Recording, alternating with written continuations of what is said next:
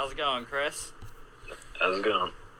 Welcome, everyone, to episode 17 of the Football Addicts Anonymous podcast. We are talking AFC East today. We're going to wrap up the 8th round before we get into sort of our normal shows starting next week. But before we do that, we're going to talk a little bit NFL news here. Wasn't much this week, but we'll start off with... Actually, we're going to switch it up. I'm going to start with Lamar Jackson, Madden 21 cover. I don't know. I mean, I was telling my sister's fiance here that I buy Madden every year, and I kind of don't want to. Actually, give me a sec. That's not the right one. I kind of don't want to, just because it's the Ravens, and I don't like the Ravens. But here they are anyways. I mean, I had to go through it with Brady and Gronk in, back-to-back years, so... Yeah. I mean, I don't know. A Madden cover is a Madden cover. And I know I saw a tweet the other day, actually, that said Lamar might actually not even have to be worried about the Madden curse because the last three guys have done pretty well after being cover athletes. Because Brady... he went to the Super Bowl that year. That was Super Bowl 51, right? Was that the one against the Eagles? No. Or actually, yeah. No, yeah. He went to Super Bowl 52 that year. Lost to the Eagles, but still, they made the Super Bowl.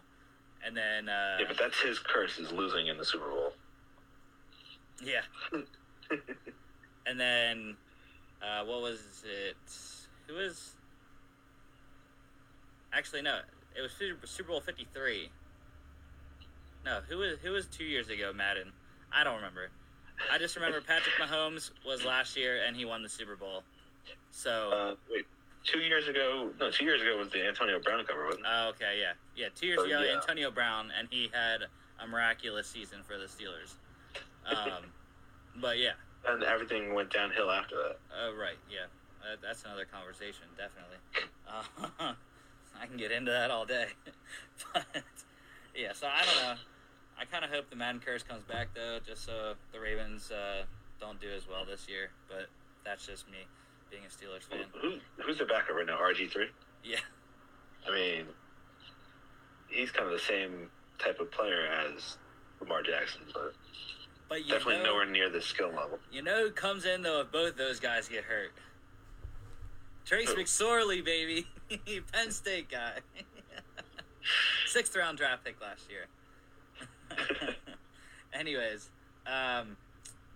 another thing that was this week, which saddened me and a lot of Eagles fans, that Brandon Brooks, the All-Pro and Pro Bowler at guard for the Eagles for, I don't even know how many seasons now. It's been quite a while since he's been on the team, since he got traded from the Texans. But... yeah, he tore his other Achilles. He tore his first Achilles 2 years ago in the playoffs against the Saints. Came back 9 months after that to play last season. And then tore his Achilles again, training to get back to the 2020 season. So it's a big hit in their line. I mean, I don't know if you have any thoughts on that. I have some stuff, but... I mean, with a quarterback like they have in Carson Wentz... they need a strong line to keep him upright, so... yeah, that's a big hit for them. Right now, on the roster starter right now would be Matt Pryor, who had been their interior swing guy for a couple seasons now, which isn't terrible, but I kind of want to see them go get Larry Warford, since he's still out there in free agency. Got cut by the Saints when they drafted Cesar Ruiz in the first round this year. So that would definitely be a great addition if they can get him to sign. I'm not sure where the cap situation is right now. I know the Eagles do have a decent amount of cap space. I know that anyways. But yeah, if Larry Warford or Matt Pryor, I think they'll be all right. I don't think it's Panic City like some people have been talking about, but staying in the NFC East, though, Aldrick Rosas, the kicker for the Giants, got arrested this past week for a hit and run. I didn't look into the details of it, but that's the second Giants player that's been arrested this offseason, along with DeAndre Baker. So, yeah. I don't know. I'm surprised I didn't even hear about that, because considering I live in New Jersey and all that, and I know a lot of Giants fans, I didn't hear anything about that. Yeah. Maybe they're just hiding it because they don't want to admit that their team is like a bunch of criminals. But yeah, I mean, like someone else said on Twitter, though, Joe Judge didn't draft Baker and he didn't sign Aldrick Rosas, so I don't think it's really a character thing from his standpoint, but obviously he has to come out and say something, and I think he kind of did that today, where he kind of said that he supports all his players and that he'll have a talk with them, essentially, just like most coaches say whenever anything goes wrong. Mm-hmm. But yeah, that's the NFL news that we have this week. We'll get into the AFC East here, though. The 8th round series. Start off with the Miami Dolphins. First round, they had three firsts, 2 seconds. Massive quality draft picks here. So they got the quarterback of the future, supposedly. I'm going to put air quotes up. Supposedly quarterback of the future. Tua Tagovailoa out of Alabama in the fifth overall pick. Came back around at 18th, which was the pick they got from the Steelers in the Minkah Fitzpatrick trade last year. Got their supposed left tackle of the future, which I'm not even sure, though. But if he's going to play left tackle, though, because why would he when Tua is a left-handed quarterback? Yeah, you want him to play right. You want the better tackle. His blind side would be the right tackle. So, I don't know. I mean, I do think Austin Jackson will play left tackle, though. I don't see them drafting a first-round right tackle. Their last first-round pick, though, 30th overall, was a pick that they got from the Packers. They traded back with the Packers, and that was when they moved up to go get Jordan Love, the quarterback at Utah State. And that selection for the Dolphins was the corner out of Auburn, Noah Igbenogany. I've gotten a lot better at saying his name since our pre-draft show on the AFC East. Second round, they got offensive lineman Robert Hunt out of Louisiana Lafayette, and 39th overall. Second round selection was D-tackle Raekwon Davis out of Alabama, which was a pick that they got back in the 2019 draft day trade that the Saints moved up to select Eric McCoy, their starting center. Third round, they got safety Brandon Jones out of Texas. Fourth round was guard Solomon Kinley out of UGA. Fifth round was the edge rusher Jason Strowbridge out of North Carolina, which was a pick that they got also in the Minkah Fitzpatrick trade. They also got another edge rusher in the 5th round as well from Boise State, Curtis Weaver. That was a pick that they got from the Eagles. They traded up to get Curtis Weaver from the Eagles. 6th round, they got a long snapper. And LSU, they got everyone drafted, even their long snapper this year. So, 7th round, their last pick, they got wide receiver Malcolm Perry from Navy, converted quarterback. And that was a pick that they got from when they traded Jordan Lucas, the safety, to the Kansas City Chiefs. I'm going to let you go. Who is your... Actually, no, I'll go first. I'll let you go with the next team that we'll talk about, since they're kind of a big deal for you. My favorite pick, though, for the Dolphins was the edge rusher Curtis Weaver, who I talked about. 5th round selection, but as we know with our pre-draft shows, we had Curtis Weaver mocked into the 3rd round anyways. But I thought that was a pretty good value there. And they definitely needed edge rush help. I mean, they got Emmanuel Ogbah in free agency. They got Kyle Van Noy as well. Since they're running the 3-4, Van Noy will be an edge rusher there at outside linebacker. They also signed Shaq Lawson. But I don't know. I think Curtis Weaver could potentially push Vince Beagle to be that fourth outside linebacker in the rotation. I mean, Jason Strowbridge could too as well. Don't get me wrong, but I think Weaver definitely could be in that outside linebacker rotation for the Dolphins there. So who is your favorite pick for the Dolphins? I know you don't have any favorite picks other than the Jets in this. Well, no, just to kind of touch on your thing, I feel like the entire class of like edge rushers got pushed down. Yeah.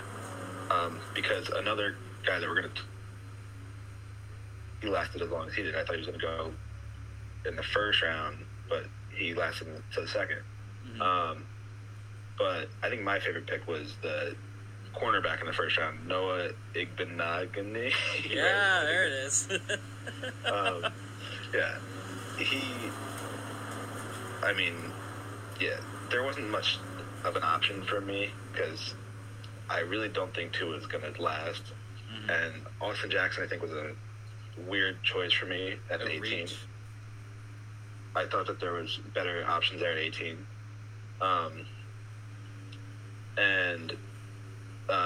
But yeah, I think that Noah Igbinoghene is like probably the top of the second tier of cornerbacks in this draft class. So the fact that they were able to get him there at 30 and I mean, I can't think of who their corners are right now. I know they have Byron Jones after that massive contract. It's Xavier Howard and Byron Jones. Oh, yeah.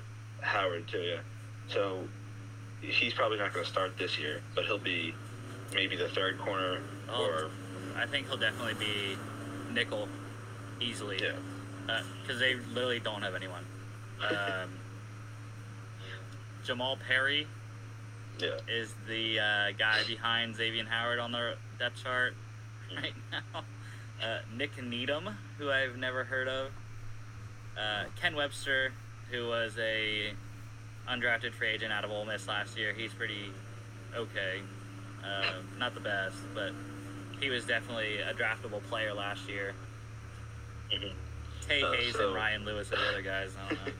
So that's what I'm saying, though. Like, they don't have a lot of guys, but he will step in there, and if you think he'll slide into the nickel, then that might be what he does. But he has those other two guys ahead of him that he could learn from. Mm-hmm. And, I mean, I know Byron Jones is... I don't know. I still don't think he was worth that contract that they gave him. But I think he's still a really good player, and I think he'll be able to learn from him, and especially the guy that's been there a couple of years now, Xavier Howard. He kind of... Well, he's the veteran in the room, so he can kind of show them... Well, kind of both of them the ropes, but especially Igbinoghene there. Yeah, I definitely agree. The issue that I had with their draft, I mean, obviously with so many picks, it's hard. It's kind of like the Vikings draft. We talked about that one. It's just, you have so many picks, it's hard not to fill all your needs. So the stretch thing that I had here was that they drafted a wide receiver too late. Mm-hmm. I mean, they have Devontae Parker and Preston Williams, who came out of nowhere last year to have a really good undrafted free agent rookie season. And then they have Albert Wilson as their third guy, which, okay. Albert Wilson, Allen Hurns, and Jakeem Grant, and then Isaiah Ford, their third through six receivers, third through six receivers are just, they're okay. They're not the best. I think you drafted a rookie, especially, we've been saying it all along about this great rookie class of receivers, and they got one who isn't even a natural receiver. He played quarterback in Navy in the triple option offense there. Mm-hmm. So it's like, we'll talk about him in the fantasy segment here in a little bit, but yeah, I think wide receiver too late was the issue that I had for them. I mean, I don't want to like copy you or whatever, but I think just like, not addressing the skill positions on offense too much, except for the quarterback, obviously. But like, I just want to go back to draft night when we were watching that. I remember as CeeDee Lamb was slipping down the board, I know you were hoping he would fall past the Cowboys to get to them. Mm-hmm. But there was me and Max. We were like, please, Cowboys, please take him. And we were right. But I think that if CeeDee Lamb had fallen to him, I think there's a good chance they would have taken him. I mean, obviously that's all just speculation and whatnot, but there was plenty of better options that they could have gone with for wide receiver earlier in the draft. And I mean, they're really high on their guys that they have though for some reason, like Devontae Parker and Albert Wilson too. Like I know a lot of Dolphins fans love that guy for some reason. Yeah, I don't know. Yeah. But going back to you're talking about CeeDee Lamb, and it popped in my mind. I was just wait. The Dolphins will sign Antonio Brown, and I don't know. He'll just wreck the Jets somehow. I don't know. It might happen.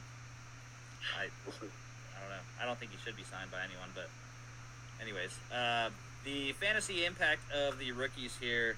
So, have Tua, obviously. Also have Malcolm Perry. Those are the only two rookie skill position players available. So, I mean, I don't know. Tua, I don't think Tua has any value this year. I don't even know if he'll ever get on the field this year. With Fitzpatrick there as the starter, and him coming off his hip injury from last season, obviously everyone in the world in Miami is saying Tua's fine, Tua's good, and they did just say he got into the building finally for the doctors to do a full medical instead of just whatever they do for the physical. I just know that Ian Rappaport was saying that when they go into a physical, it's not a full body check, it's just a little thing. I don't know. But they said he's fine. Like you, though, I agree. I don't think he's going to pan out. That's just me, though. And you.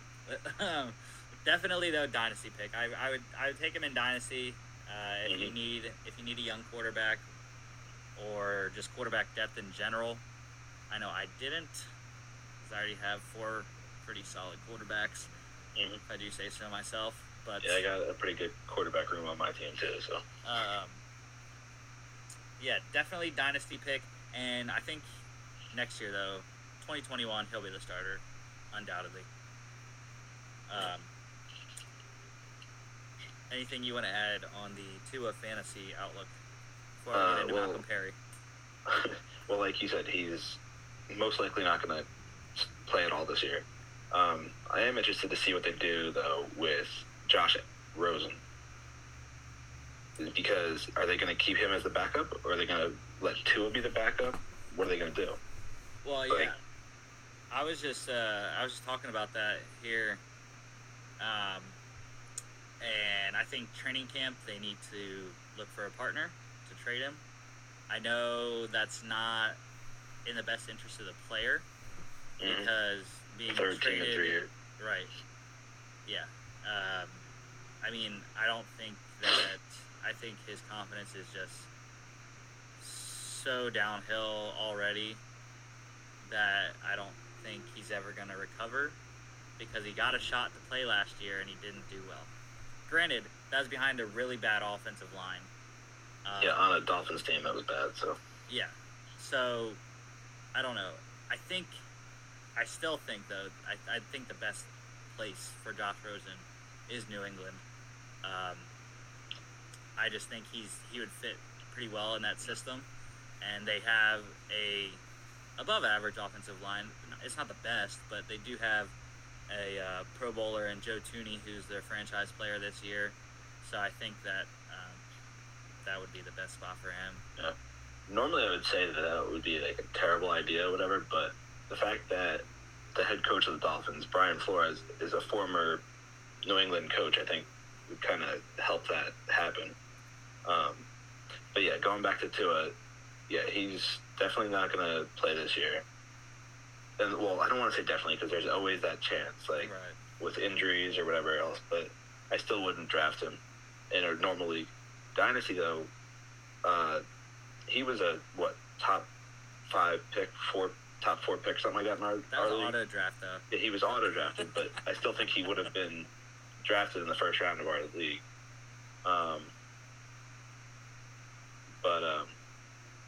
Yeah, like you said, I don't believe in him at all. Even next year, if he does start, I'm not looking anywhere near him.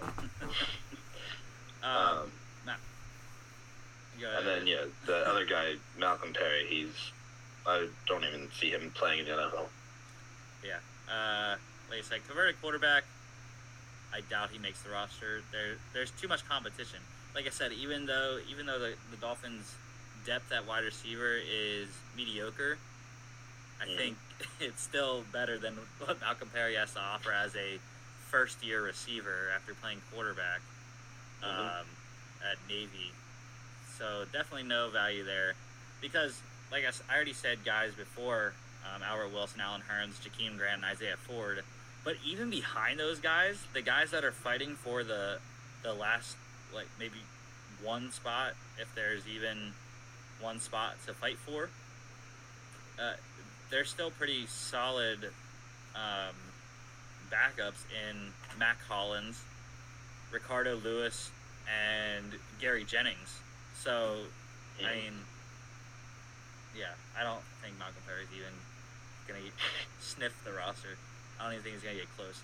He'll probably get cut before final. He'll probably get cut before final cut downs. I don't see him making it the whole way to cut down day. No. The rest of the team, though. Side note, though, just to touch on that, because I don't know. I don't like the fact that there's only one cut down day now. I liked when it was like every week during the preseason they would have to like cut people, but that's just me. Hey, that makes it better for us because then we'll have a cut down day show. Yeah. The rest of the team, though, I mean, Ryan Fitzpatrick, average starter. I would never go near him in fantasy. But I know people that do like to pick him up, because he'll have like I have written on the script, man. He will have the Fitzmagic period. It'll be 3 or 4 weeks where he'll just ball out. And then the rest of the season he just goes way downhill. Mm-hmm. So, and it's usually always on the first year he's with whatever team it's on. So I don't know about this year. He might not have much in that, like, Fitzmagic of his. Yeah. I mean, he's not on my draft radar. I would put him somewhere in the mid-20s to start anyways. I think he'll probably stay there. So, yeah, I would not go near him unless you needed, like, an emergency spot if start. You're desperate for a quarterback. Then. Your starter goes down, and then your backup is on a bye the next week. It's like you're screwed, and Ryan Fitzpatrick's there probably. So, Jordan, the running backs, though, Jordan Howard and Matt Breida, both new to the team this year. Breida came over on a trade, and Howard, they signed him free agency. I don't know. Both are flex, definitely, I think, just based off volume of carries that they're going to get. Mm-hmm. And I don't really see either one of them being like a lead back. I think it's going to be a shared role there.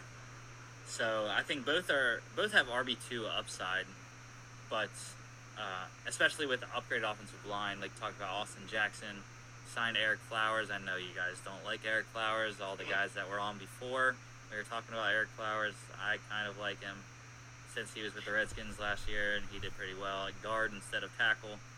But then it's interesting, though, the depth chart right now on ESPN has Robert Hunt at right tackle, which is weird because all of the pre-draft hype I heard, and I don't even think he played tackle at Louisiana Lafayette. I'm pretty sure he's a guard all the way. Yeah. I mean, we've been talking about this plenty of times now that all those, like, depth charts that are out now or whatever, they're all bogus. Like... Not wrong, but... I'm just saying what it is right now. Just saying. But yeah, it's weird that Robert Hunt is at right tackle when he's clearly a guard. And I think he'll actually slide into that right guard spot where Shaq Calhoun is right now. And Jesse Davis will probably start at right tackle for them there. But yeah, going back to the running backs though in fantasy, what do you think about Howard and Breida this year in Miami? I mean, kind of exactly what you said. They're both decent running backs, but the fact that they're going to be sharing the carries will kind of hurt their fantasy value a little bit. I think together the two of them might make like a 1,000-yard running back kind of situation, but I don't think either one of them is going to have like a big standout season. So, like you said, I would have them as like the flex, possibly running back too. But I think, I don't know, it's kind of hard to say which one I think would have the better season now. Because obviously Jordan Howard had those great years in Chicago for a couple years. Then he went to Philly last year. Was it only last year? No, he was there last 2 years. Okay, yeah. He was pretty good his first year. Yeah. But then there's Breida, who actually has done pretty well in like a committee system when he was out in San Francisco and stuff like that.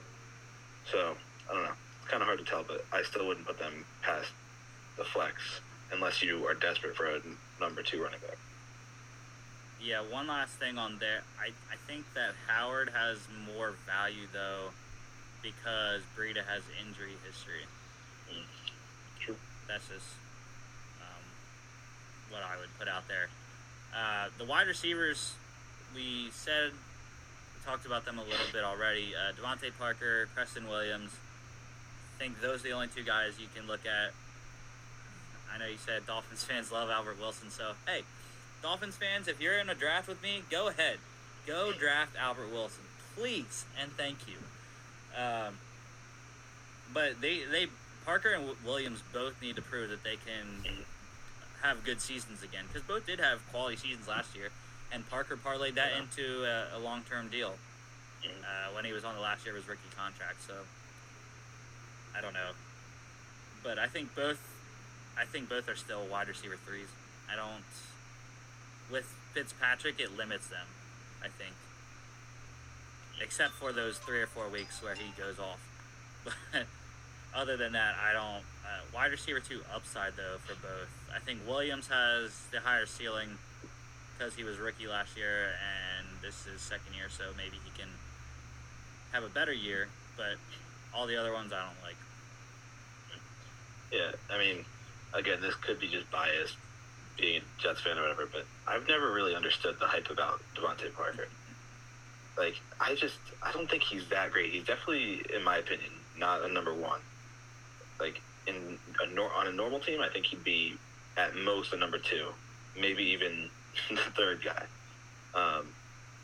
But because he is the number 1 guy there, he will get a large amount of targets, and for that reason, like you said, I think he'll at least make it to the wide receiver 3, possibly wide receiver 2.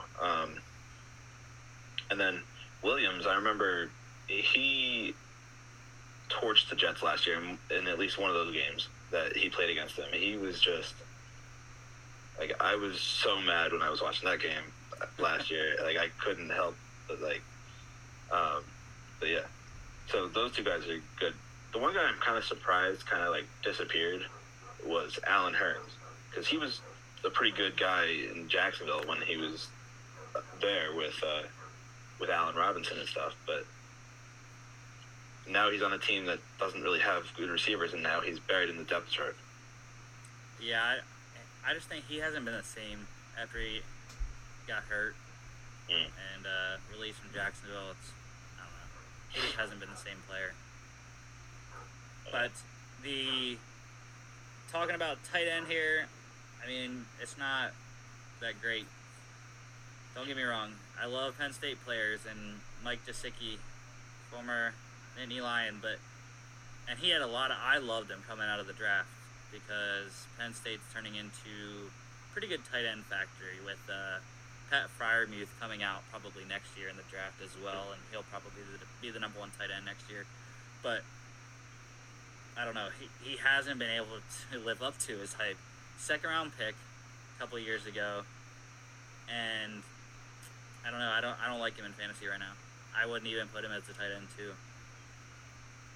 And I mean, tight end though, as we've said before, is a very thin position in fantasy. But yeah, he hasn't really shown up at all.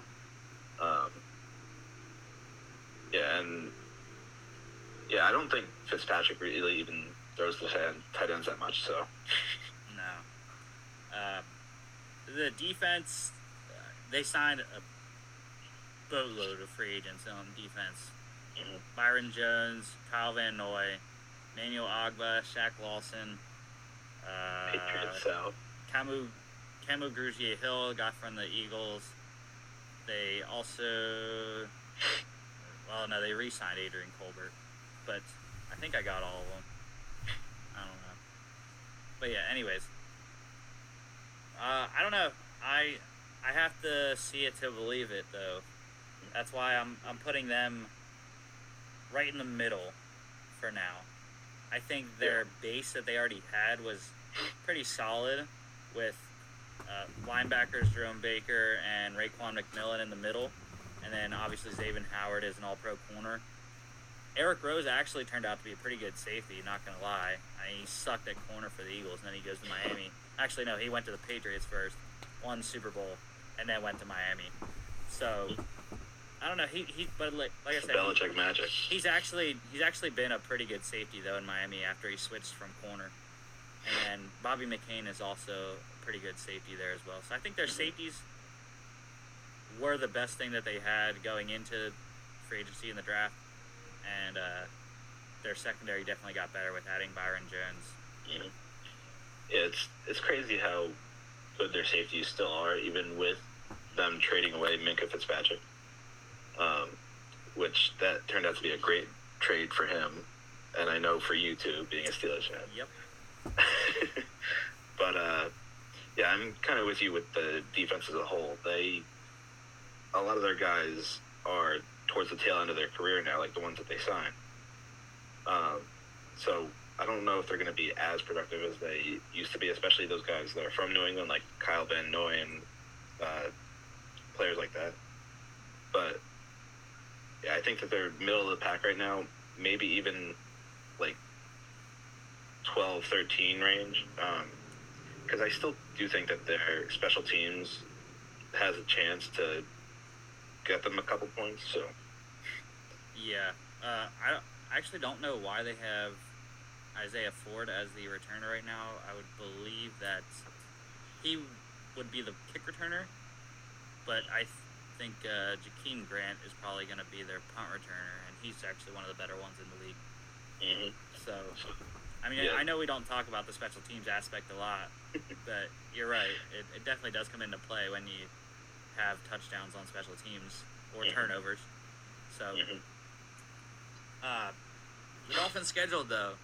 So, 2 divisional games to start the season. At New England, home against the Bills. Then they have a Thursday night game against the Jags in Jacksonville. Then I don't know. To start their schedule is just brutal. I mean, when you have 2 divisional games, and then week 4 is home against the Seahawks. Then you go to San Francisco after that, and to Denver. Then home against the Chargers and the Rams. You get both LA teams back to back. You got to go to play Kyler Murray in week 9 in Arizona. Then home against the Jets in week 10, bye week, and they play the Jets again week 12. Two out of 3 weeks they play the Jets. Second one's in New York. Then they have Cincinnati at home, the Chiefs at home, the Patriots at home. They finish out on the road at the Raiders and at the Bills. Where do you got them? So I'm just looking over the schedule here. It's not pretty. I don't see them winning a game through the first 8 weeks of the season. I think they start off their first half of the schedule 0-8 there. But then it gets a little easier after that because then they travel to Arizona week 9. That's a winnable game, but I don't know if they'll actually be able to win that, so we'll see. I think they'll split with the Jets, as much as I'd love to see the Jets sweep them. But the Dolphins and the Jets always play hard against each other, no matter how good the teams are, no matter the record, whatever. So I think that they'll split those games. Cincinnati, I think Cincinnati will win, even though it's in Miami. Kansas City, obviously, Kansas City wins that one. The Week 15 in New England game is kind of a toss-up to me, though, because, like, I think that at that point, Week 15, majority of the teams know where they're at, and obviously the Dolphins won't be in it at that point, at least to me. And New England might be right there on the edge of the playoffs, but I still think Miami might be able to sneak that one out and win that one. And then the Raiders, I think that they could win that one too. And Buffalo, depending on their status too. Yeah. If Buffalo has the division locked up, then they probably will sit everybody, and then Miami has a better chance of winning now, even though it's in Buffalo. So, I don't know. I think overall, though, maybe 4-12. I don't see them having a great season, even with all those defensive additions. Yeah, I'm in that range too. I have them 5-11, 2-4 in the division, with the splits coming against the Patriots and the Jets. But you're right.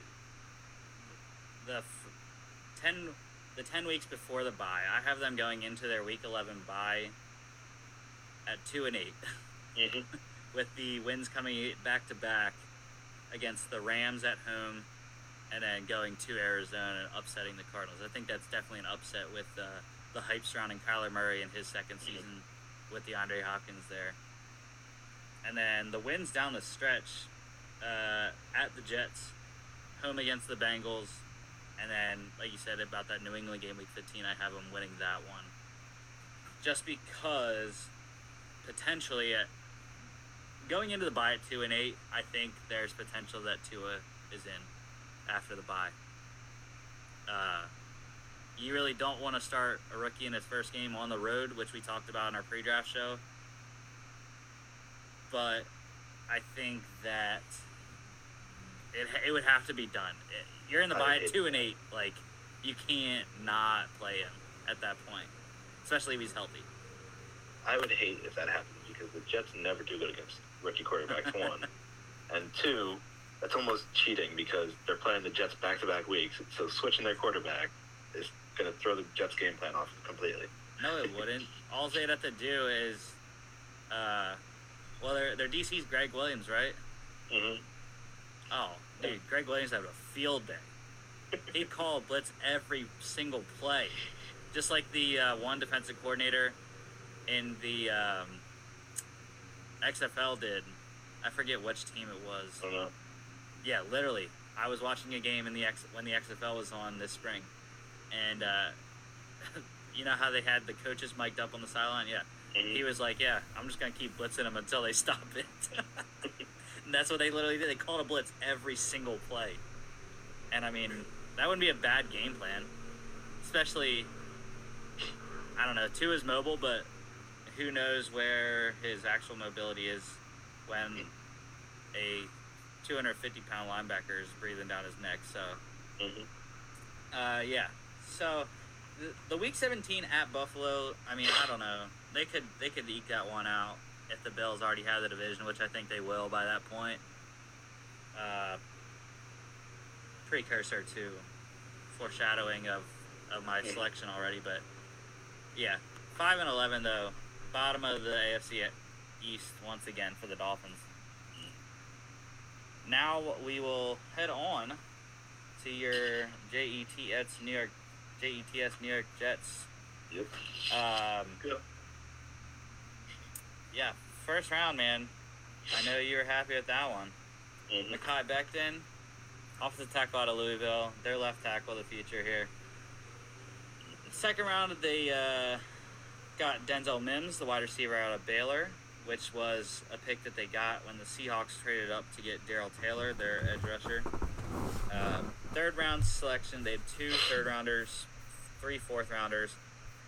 First third-round selection was Ashton Davis, a safety out of Cal. That was the pick they got in the Leonard Williams trade last year, which is a great trade for them. Good, yeah. Not so much for the Giants. Edge rusher Jabari Zuniga out of Florida was their second third-round selection. Like I said, I have Ja'Kai Polite feelings about Jabari Zuniga. Yeah, any Florida edge rusher that comes out now, it's like, I don't know. There's character issues at Florida. A lot of stuff going wrong there. Back-to-back Florida picks, though, for them, starting in the fourth round, where they got running back Lamical Pirine. And then their second fourth-rounder was quarterback James Morgan out of FIU. Nice understudy there to Sam Darnold and Joe Flacco. That was a pick that they got from the Patriots, one of 2 picks that they got from the Patriots when they traded up to get Dalton Keene, the tight end there. Offensive tackle Cameron Clark from Charlotte was another pick that they got from New England in the Dalton Keene trade-up.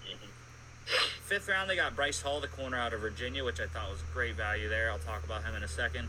And then their last pick was punter Braden Mann out of Texas A&M, which was the selection that they got from the Chiefs when they traded Darren Lee to Kansas City last year. Give me your favorite pick, man, for your team. I don't know. There's so many good ones here, I think. It really is. I mean, I obviously loved the Mekhi Becton pick, but I think that was everybody expected it, at least the position. I called who it actually was going to be. But I think one guy that at first I wasn't happy about, but the more I've watched tape of him and the more I've seen what he could do, I think Ashton Davis from California might be one of the biggest steals of the draft. He had, a lot of the experts are saying he had early second, maybe even late first round potential, and he didn't go until 68 there in the third round. And another part of me, as much as I don't want it to happen, I think he's a little bit more of a safety net now if they do get rid of Jamal Adams or why did his name all of a sudden just escape? Marcus May? Yes, Marcus May, thank you. I don't know why he just I couldn't think of his name. Yeah, the two of them. If one of them leaves, he's a perfect replacement for them. He plays the game hard, he's fast, he's strong, he's basically everything you want in a safety. So it was a bit of a surprise that he went in the third round. I was questioning why they picked safety there at first, but again, after reading up on him and watching his tape and everything, I'm glad they went safety there with Ashton Davis. Yeah, I think definitely great pick. Do-it-all guy. Can play box linebacker in their dime package. And also, I don't know if he can play in slot, but they really don't need him to with Brian Poole being there anyways. So, definitely great. We'll be able to learn from Jamal Adams, Marcus May. But my favorite guy is corner that they got, Bryce Hall out of Virginia in the fifth round. I thought that was terrific value for him. The only reason why he slid was he has some off-the-field issues, which, if he can get those cleared up, I think he'll turn out to be a great selection for them. They needed corners, as you well know. They were lucky. They re-signed Brian Poole. But other than that, they have Arthur Millette. They traded for Quincy Wilson from the Colts, which was they traded their 7th-round pick this year to get him. And then it's Bryce Hall. They have Nate Hairston and Lamar Jackson, who they signed as an undrafted free agent from Nebraska. But yeah, I think Bryce Hall can realistically come in and play for Arthur Millette in the dime package if they don't use Ashton Davis as that 6th DB there. But if they use a corner instead of a safety as the 6th DB, I think that Bryce Hall would probably be that guy unless it's Quincy Wilson. But, yeah, Bryce Hall's my favorite pick for the Jets anyways. And I'll let you go. What was your head-scratcher for the Jets draft here? Well, kind of piggybacking off you. The fact that they waited so long to go corner. Corner might be their weakest position on the team. Especially with cutting the starters from last year. Both starters from last year aren't there anymore. I'm not saying that that's much of a loss, but still.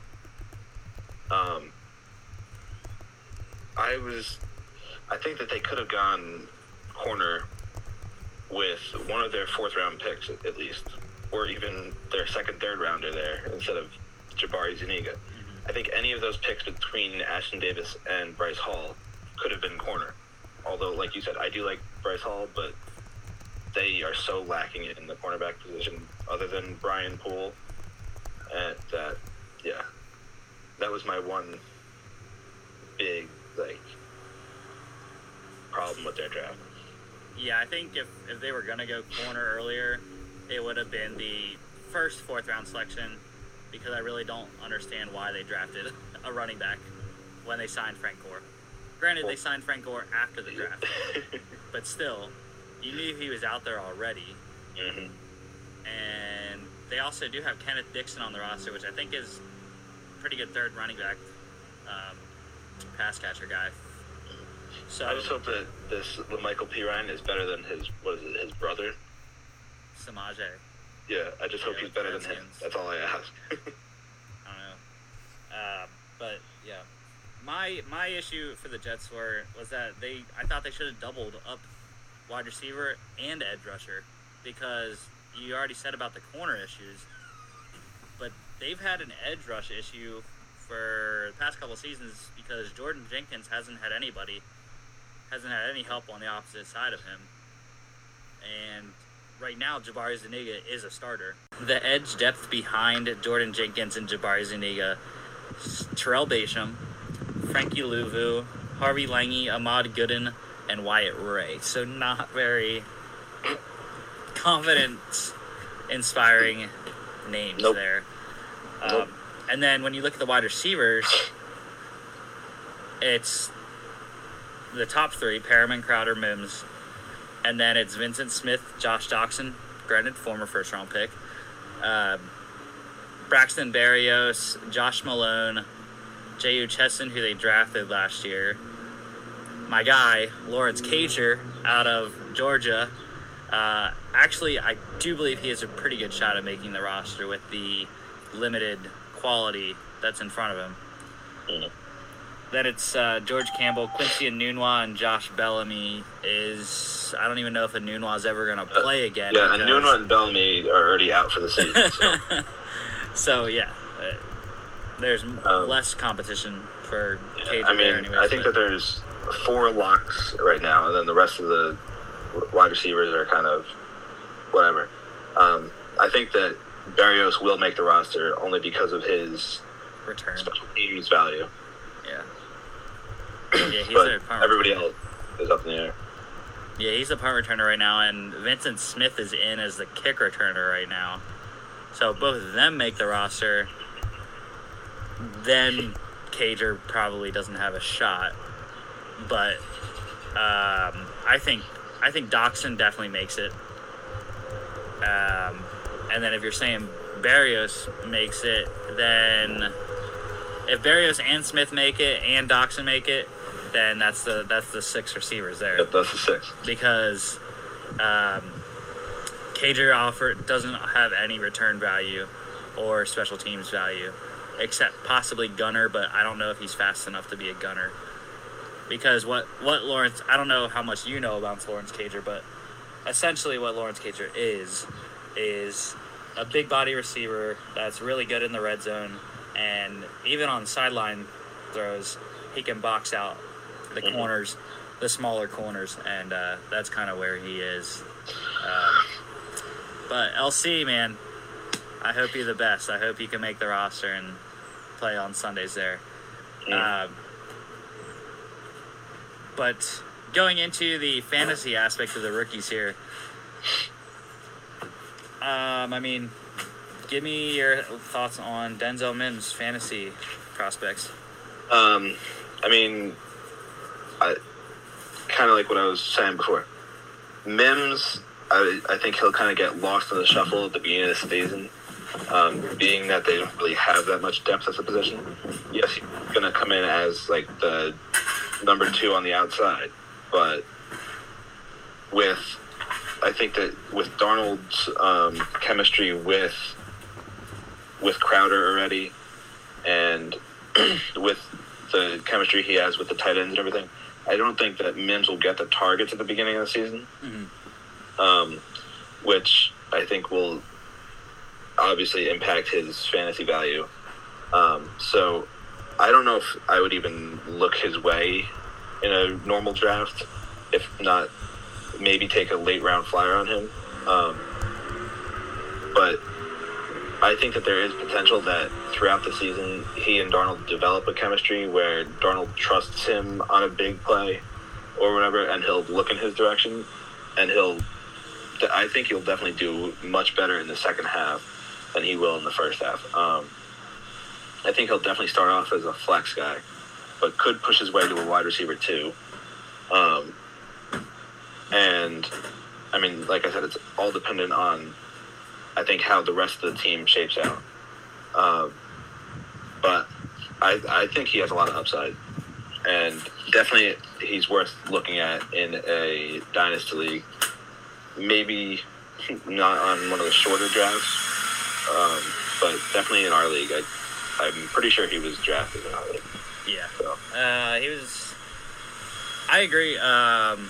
Immediate starter. He'll be in their normal set with Perriman on the other side, and then 3 wide receivers sets. Crowder will come in the slot, but I think right now he's a flex. And like you said, when he gets later in the season, if he shows a strong connection with Darnold there, I think he could definitely become that wide receiver too, like you were saying. Definitely dynasty edition, like you said. Mid rounds, I was saying about most dynasty drafts are 3 rounds. Ours was 5, but third round definitely. If you want to take him and not have the risk of not getting him on waivers, post draft waivers there. Let Michael Pirine though, saying about the running back depth chart earlier. You have Le'Veon Bell, Frank Gore, Kenneth Dixon, and then Pirine. I just don't see any way that he's going to have value this year, and maybe not ever. Obviously, Gore's not going to be there for a while, but Dixon could be the backup to Le'Veon for the next couple of seasons. And I don't know. There is some dynasty value, but I wouldn't draft him. In a regular league, he's not even on the radar. But I do think, like you were saying, I think there's definitely dynasty value, especially with Gore not being there past the season, probably. And, I mean, we'll have to see where he ends up on the depth chart this year. Because if Dixon goes ahead of him, then what I'm about to say is like irrelevant or whatever. But what I'm saying is, if he makes it as the 3rd running back this year, because then next year he will slot in as the number 2 behind Le'Veon, and if I kind of hope that the whole drama between Le'Veon and Adam Gase is over with. So, because otherwise, there's still that chance that Le'Veon will get traded, but I don't think anybody wants that contract. Nope. So, I don't know. There is a path for him to make it on the Jets or whatever, but it's a very, very situational and very specific path for him to go down to make an impact on the team. Yeah. We'll move on to James Morgan, the last skill position player here. I mean, nothing there. He's not even guaranteed a spot. with David Fales being there as the QB3, if they even keep 3 quarterbacks. Do you think they're going to keep 3 this year or not? I mean, I think they will, but I think it's more likely to be James Morgan than it is David Fales. Only because Fales has gotten his opportunity and shown what he can't do. And so... But yet they re-signed him. Well, that was because they didn't really have any other options at that point. But now that they have Flacco, and now that they drafted Morgan, I think that Fales is the odd guy out. And I think they keep 3 because of Flacco's injury that he just got over, or is getting over still. I think they keep 3 because of that. But I still don't think that James Morgan will see the field anytime soon, if ever, with the Jets. So I don't see any value in him. And I remember when I saw his name pop up, I was kind of confused and kind of annoyed because, again, I didn't think that quarterback was a big need for them because they could have gotten Joe Flacco. Like I was saying that the whole offseason. I was like, go get Flacco as the backup. They finally did, but that was after the draft when they drafted James Morgan. But also they drafted him when guys like, I think Eason was still on the board at that point, and Jake Fromm. Yep.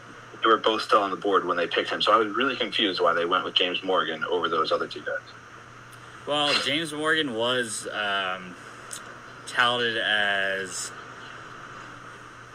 the kind of Brett Favre guy in this draft class because that's kind of what he was going throughout the draft process. He's a gunslinger, which can be good, can be bad. And although Florida International isn't the greatest place to show your talents as a quarterback, I mean, I didn't really watch him too much, but he's got a pretty good arm. I'm not gonna lie, I saw some of his deep throws and they were solid. But yeah, you're right. I mean, I'm not sure he does make the roster, just because I don't know. Adam Gase loves David Fales, man. He had him in Miami and he brought him to New York, and I know. Can't get enough of David Fales. But I just hope, in any situation, I hope that we don't have to see either one of them on the field. So. But I think they're thinking of drafting Morgan, especially in the 4th round, which I thought was a pretty good spot for him.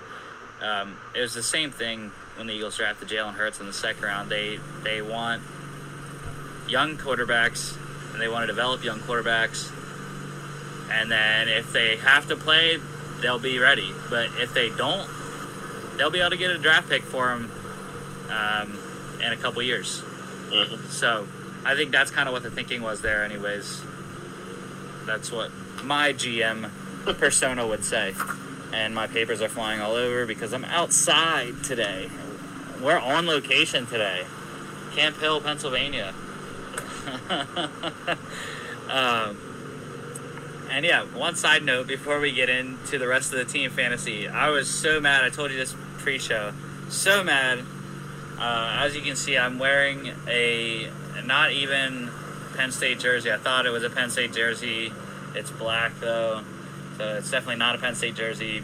It's signed by 2 people that I think are Penn State players, but could be wrong. I had this jersey for a while. Mid to late 2000s. I don't even know. In my closet. But yeah, I'm so mad. I'm supposed to have a Jets Tim Tebow jersey on today. Forgot it in Georgia. So we'll have to see that Tebow jersey sometime in the future. I mean, I kind of prefer the one you got on now over Jets Tebow jersey, to be honest. So, the rest of the team, fantasy-wise here, take it away, Chris. Tell me about Darnold, year 3. This is a make-or-break season for him, for sure. Unfortunately, they have the 2nd hardest schedule in the league, but I don't actually think it'll be as hard as it was predicted or whatever because of, like, I never really liked that, but I also do at the same time because it's kind of a good predictor or whatever, but it's again, also not. I'm looking mainly at like the Patriots right now because they play them twice, so that was a major factor. But now Tom Brady's gone and stuff. But anyway, getting back to Darnold.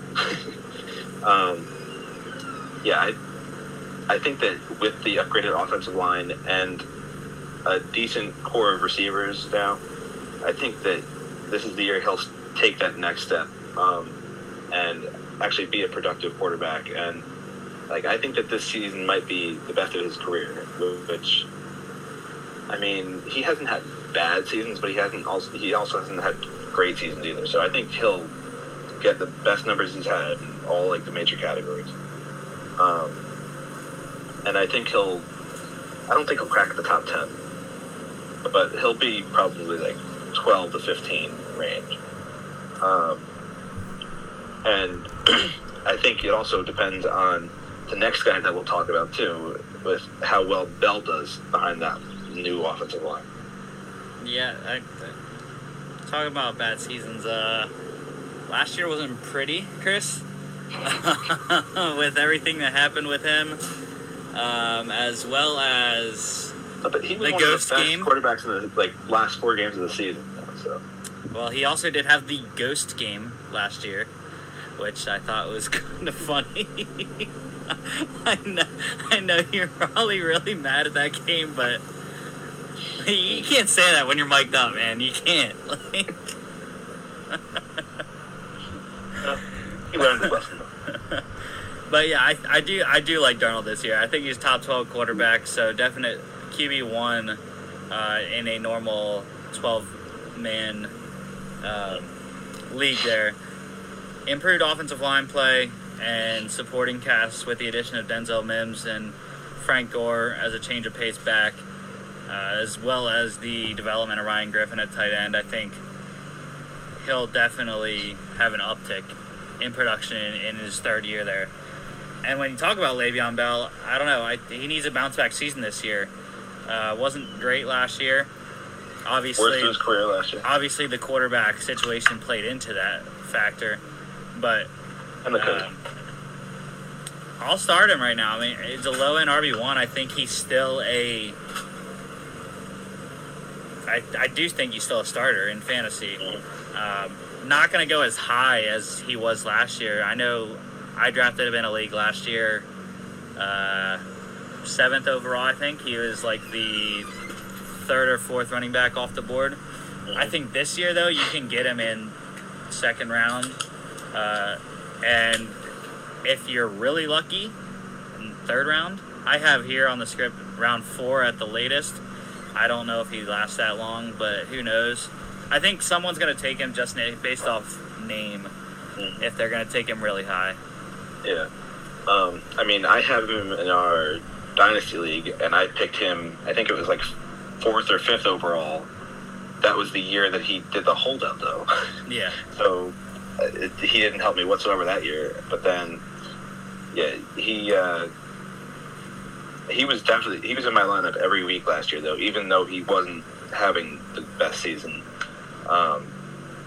And yeah, like you said, he's definitely still a starter, definitely a running back 1 still, but that could change depending on how the season goes, because I could also see, again, I keep going back to Adam Gase, but there's something there that Adam Gase does not like him for some reason. And I could see Gase spiting him by going with Gore in situations where Le'Veon should come in, or going with Pirine even, when Le'Veon should be coming in. So I think that's also a big factor in his lack of production too, is that he wasn't used correctly last year.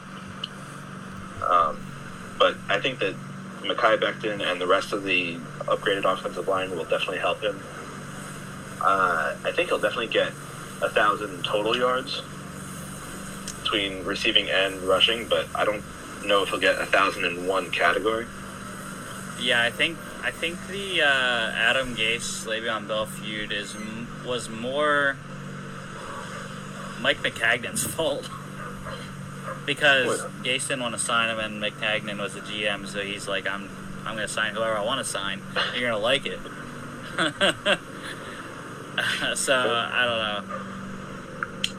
But yeah, the wide receivers though, the other wide receivers other than the Denzel Mims, the veterans, Perriman and Crowder, top two there. Perriman, I don't know.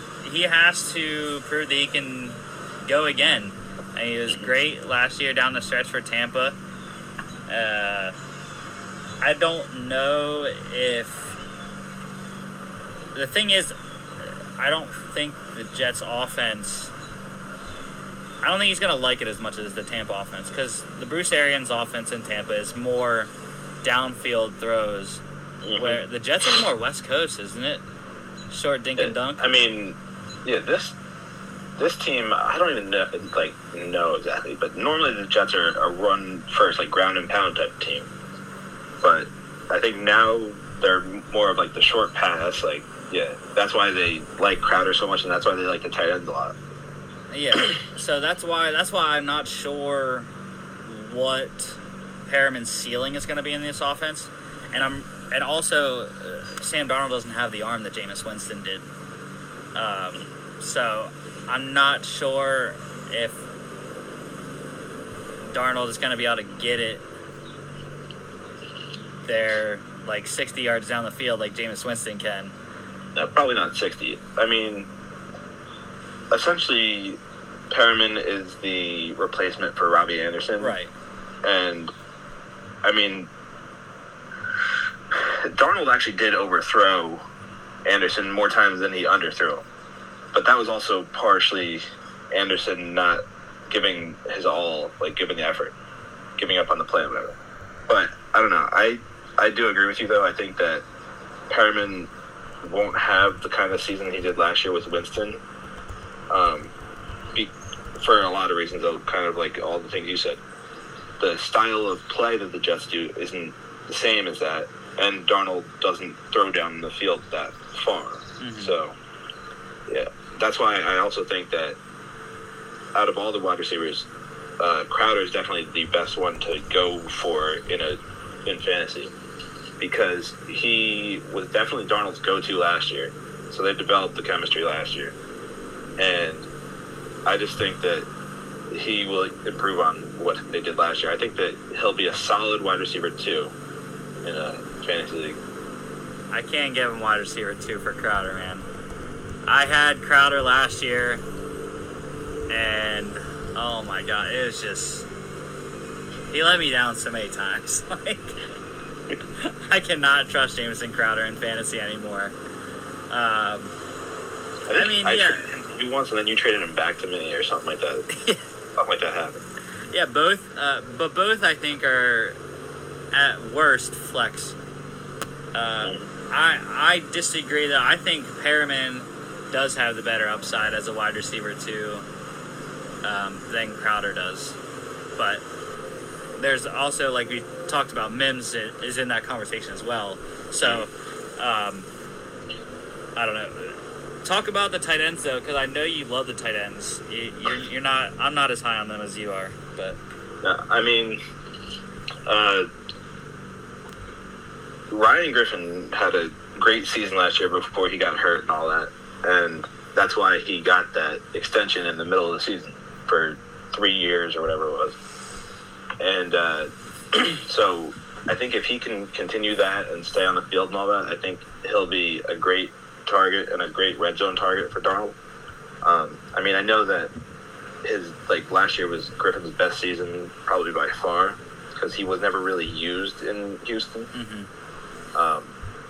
But I think that he can still be like that productive tight end. And also, if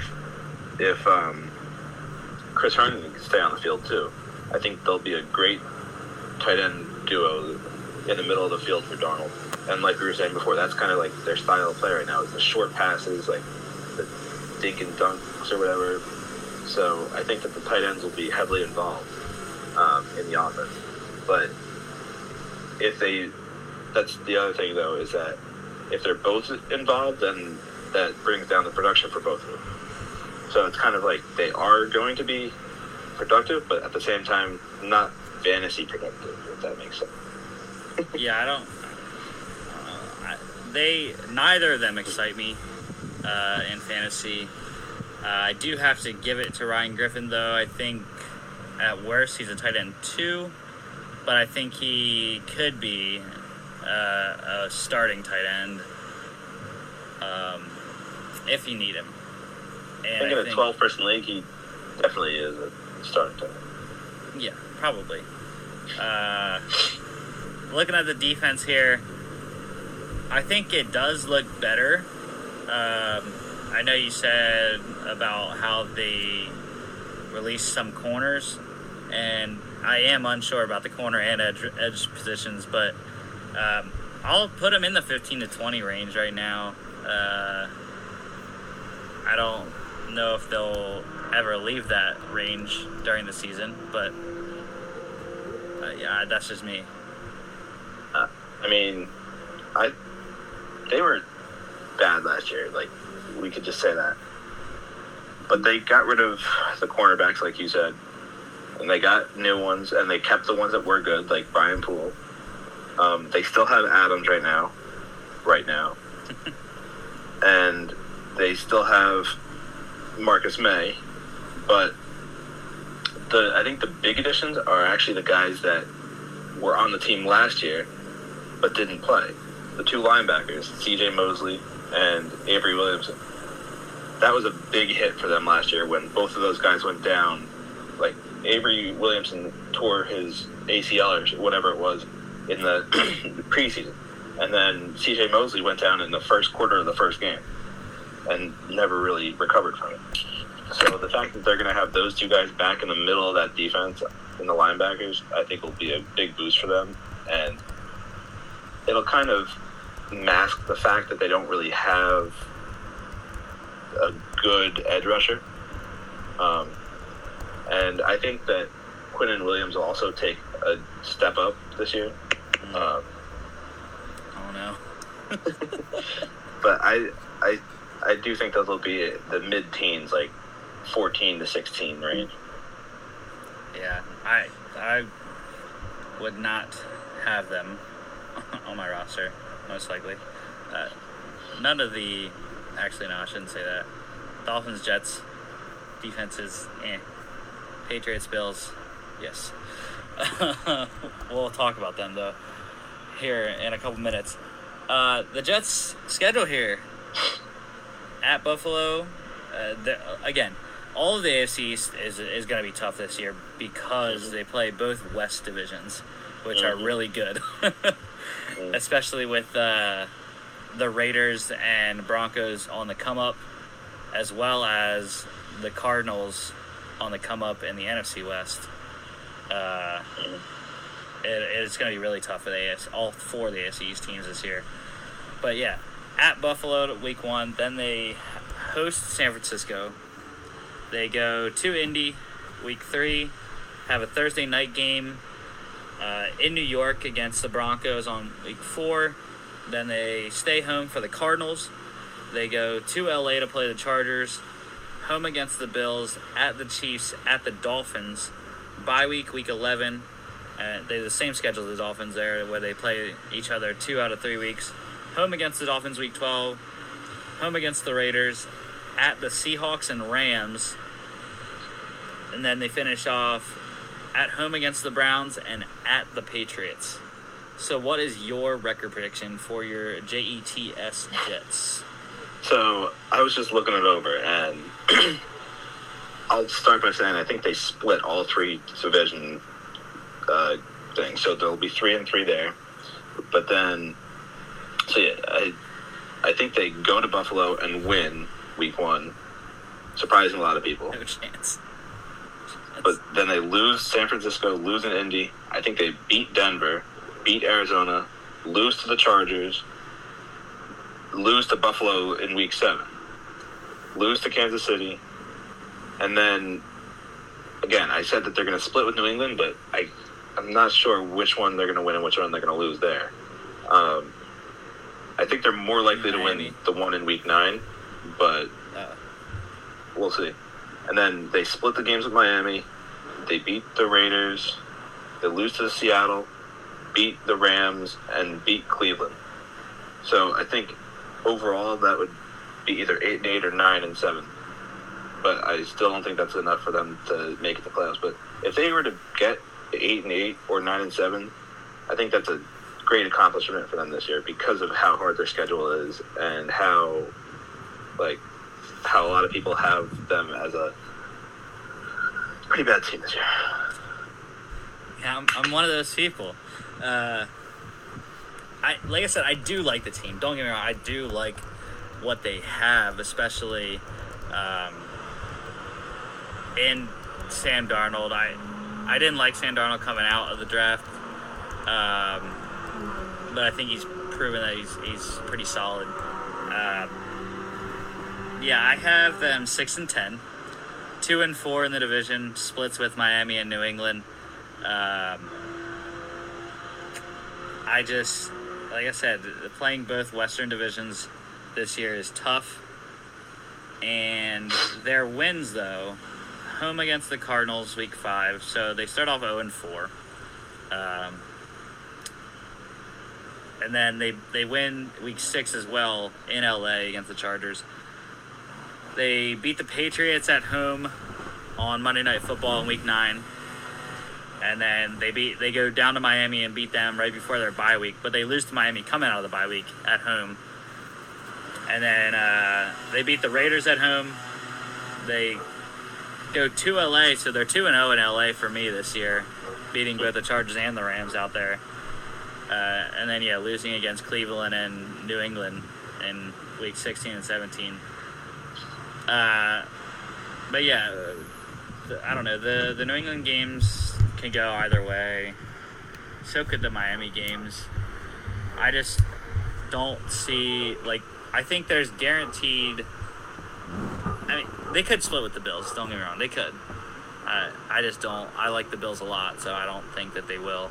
But I think the guaranteed losses, though, they have probably at least 5 guaranteed losses.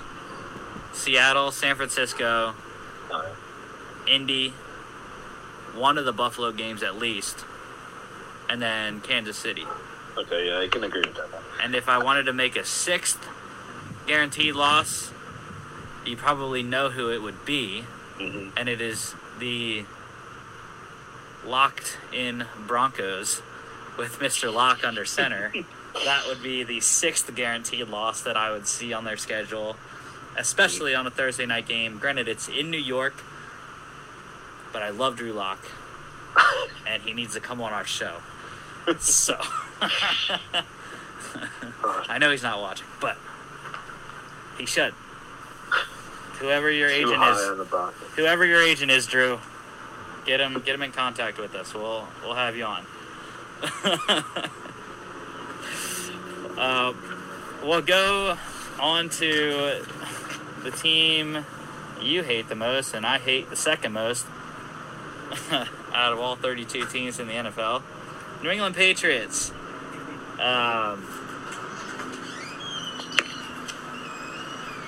Yeah, they didn't have a first-round pick because they traded back with the Chargers when they went up to get linebacker Kenneth Murray out of Oklahoma.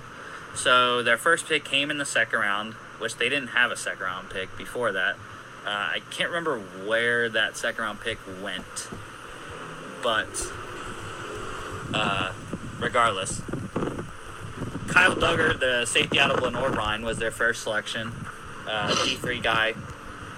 And then, but after that, they had a million picks in the mid rounds, 4 third-round picks, 3 sixth-round picks, sprinkled in with the 5th and a 7th. But first third-round pick, they went back-to-back edge rushers, back-to-back tight ends in the third round. First edge rusher was Josh Uche out of Michigan. They traded up with the Ravens to get him. Then they came back 17 picks later to get edge rusher Anthony Jennings out of Alabama. Then they traded up twice in the late third round. 91st, they went up to get tight end Devin Asiasi from UCLA. They traded up with the Raiders there. And then they traded up with the Jets to go get another tight end, Dalton Keene, out of Virginia Tech. Their 5th-round selection was a kicker, Justin Rohrwasser, out of Marshall.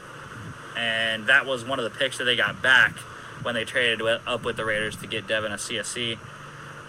3 6th-round picks, Michael Onwenu, a guard from Michigan. They traded up again to get him with the Colts. A lot of trading up for the Patriots this year. It was weird. Usually they're trading back. They traded up a lot this year, though. They went back-to-back guards, though. Justin Herron out of Wake Forest, which was a pick that they got from the Texans when they traded Keon Crossan to them. Their last 6th-round pick was linebacker Cash Maluia from Wyoming. And then their final pick in the draft, 7th-rounder, center Dustin Woodard from Memphis. And they got that selection from the Falcons when in the Jordan Richards trade there. So my favorite pick was their 2nd selection, Josh Uche out of Michigan. He's going to be back with his former Michigan teammate Chase Winovich on the edge in their 3-4 base. And I'm not sure right now he's not a starter on their depth chart. John Simon's the other outside linebacker. But I think Josh Uche might actually get it. Even with the limited offseason, I think defense is a lot easier to develop with limited reps than it is offense. So potentially you could have an all-Michigan outside linebacking core for the Patriots starting week 1 with Josh Uche. Yeah, I don't know. It's kind of hard to look at their drafts and pick a favorite here. But I know a guy that we talked about a lot pre-draft, and I know you were high on, was their first pick in Kyle Duggar. He's from a smaller school in Lenoir-Rhyne, but he has all the tools that an NFL safety needs, and I think that the fact that he's on a Belichick team, and surrounded by like the McCourty brothers and guys like that in that secondary, I think he'll fit in just fine in that secondary, and he'll be the next great Patriot to torture the Jets for years to come. Yeah, I think the only thing with the Duggar pick is like, why? Why do they need to draft a safety first? Because they have McCourty, they have Chung, they have Adrian Phillips, who they signed. So there's their top 3. McCourty's on his way out, though, after this year, probably. Right. Yeah. Older, so. Yeah. I mean, it's always that thing, like, if a guy that you really want is there, go get him. It doesn't matter where you're picking. Right. So Belichick might have just seen him and been like, that's my guy. Like, that's the guy I wanted this whole time. Yeah. The head scratcher for me, dude, I was hard pressed to find a head scratcher for the Patriots, because I thought their draft filled all of their needs, and especially when they doubled up at 3 different positions. And when I looked at their roster, it's hard to find a bad spot. Especially, I mean, I was gonna say wide receiver, but they have 2 guys who are young in N'Keal Harry and Jacoby Myers that are still developing. So I think that threw wide receiver out for me. So I went with the kicker, Justin Rohrwasser out of Marshall. This is going to be the last... Actually, no, I'm not going to say that, because it's not going to be the last time I say it.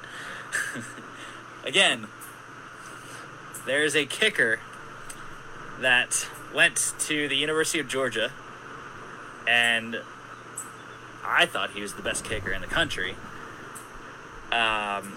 His name's Rodrigo Blankenship, and I thought he deserved to be drafted, and he wasn't. He went undrafted, signed with the LA Rams, and will compete for that kicker spot out there. But Yeah, I don't. Obviously, they needed a kicker. They released Stephen Gostkowski for whatever reason. I really don't know why they did that, but and he's the only one on the roster now, so he automatically wins the job. Unless they somehow find another one in training camp, but for my head scratcher, to me, it was the fact that they didn't go with a quarterback. I'm not saying Brady's replacement or whatever, because I don't know if that was in this draft class in the later rounds or whatever. But I don't believe in Jared Stidham, and I definitely don't believe in Brian Hoyer. Yeah, Brian Hoyer, because this is his like third time with the team or whatever, and he's been on like 5 other teams. Like, yeah, he's a journeyman. Like, he's the definition of journeyman. But yeah, they don't have the future of that franchise in that quarterback room right now, in my opinion. And I think that there was quarterbacks there that were at least better than the guys that they got in there right now. Notably, Jake Fromm and Jacob Eason. Like, those two guys I keep going back to because they were pretty good for being drafted where they were. I know you would agree with Jake Fromm especially. Yeah, I thought he was a perfect Bill Belichick quarterback. Mm-hmm. But he went to the last team that we'll talk about. Mm-hmm. So, but yeah, that was my biggest head scratcher, that they didn't even address that position at all. Yeah, I was thinking about putting that as mine, but I thought I'd let it slide. But Nope. The fantasy outlook for the rookies here, there's only 3. The 2 tight ends, Devin Asiasi and Dalton Keene. And then we'll talk about the kicker, Justin Rohrwasser, his fantasy impact. But I think it's going to be hard to select either Devin Asiasi or Dalton Keene in a regular league and even in a dynasty draft, because when you draft 2 guys at the same position and you don't know which guy's going to win that spot, especially since they're not even fighting for the starting tight end spot right now. Mm-hmm. They're fighting for the tight end 2 position because Matt LaCosse is the incumbent starter, and I think he will start the season as the starting tight end. I don't foresee either of a CSC and Keene. I don't think either of those guys is going to start at tight end for them in week 1. But I think by mid-season, though, whichever guy wins the spot could ascend to that tight end 1 position on the roster, and then by that point he could have some value as a tight end 2 in an offense that likes to throw to tight ends and running backs. Yeah, I agree with you with the tight ends. Like, they are very situational because that they're both in the same draft class, and both they're like you said, they're not even fighting for the number 1 spot right now. So a lot of those factors, I would stay away from both of them in a regular league, and even the dynasty for right now, I'd pin them both as like late season acquisitions. Mm-hmm. Like, wait until they develop later in the season, and if they are getting targets or whatever, then take the flyer on them from a free agent pool or whatever. But yeah, don't draft them. Yeah, looking at Justin Rohrwasser here, I have an exclamation point on the script. Beware of rookie kickers, because they usually don't do very well. In recent memory, I mean, you had Roberto Aguayo. I'm trying to think, actually, who other. There's a success story in Jake Elliott with the Eagles, obviously, but Roberto Aguayo, anyways. The Bucks. Granted, Rohrwasser was not a second-round pick. But he wasn't. He was a fifth-round pick, not a second-round pick like Aguayo was. Mm-hmm. But at the same time, I don't like rookie kickers. And there's so many better kickers, veteran kickers that you can get. I know a lot of people have devalued the kicker position in fantasy and have I know a lot of people that have started running leagues without the kicker position because they don't like it. But I kind of still like the kicker position. But low value in regular leagues. I think if you need a spot starter for when the bye weeks come around, I think he could do maybe an admirable job. I mean, like I said, it's just unknown with a rookie kicker. You don't know unless you really dive deep and look at his statistics at Marshall, which I haven't because I really don't care because I'm not going to draft him in fantasy. So, or even pick him up in free agency. So, yeah, I don't know. I would not touch him at all.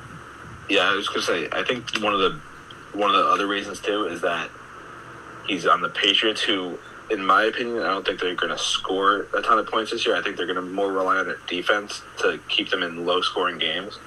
So, for that factor, too, I think that he won't get as many opportunities as they would have in past years. Because I don't think that offense is as good as it has been.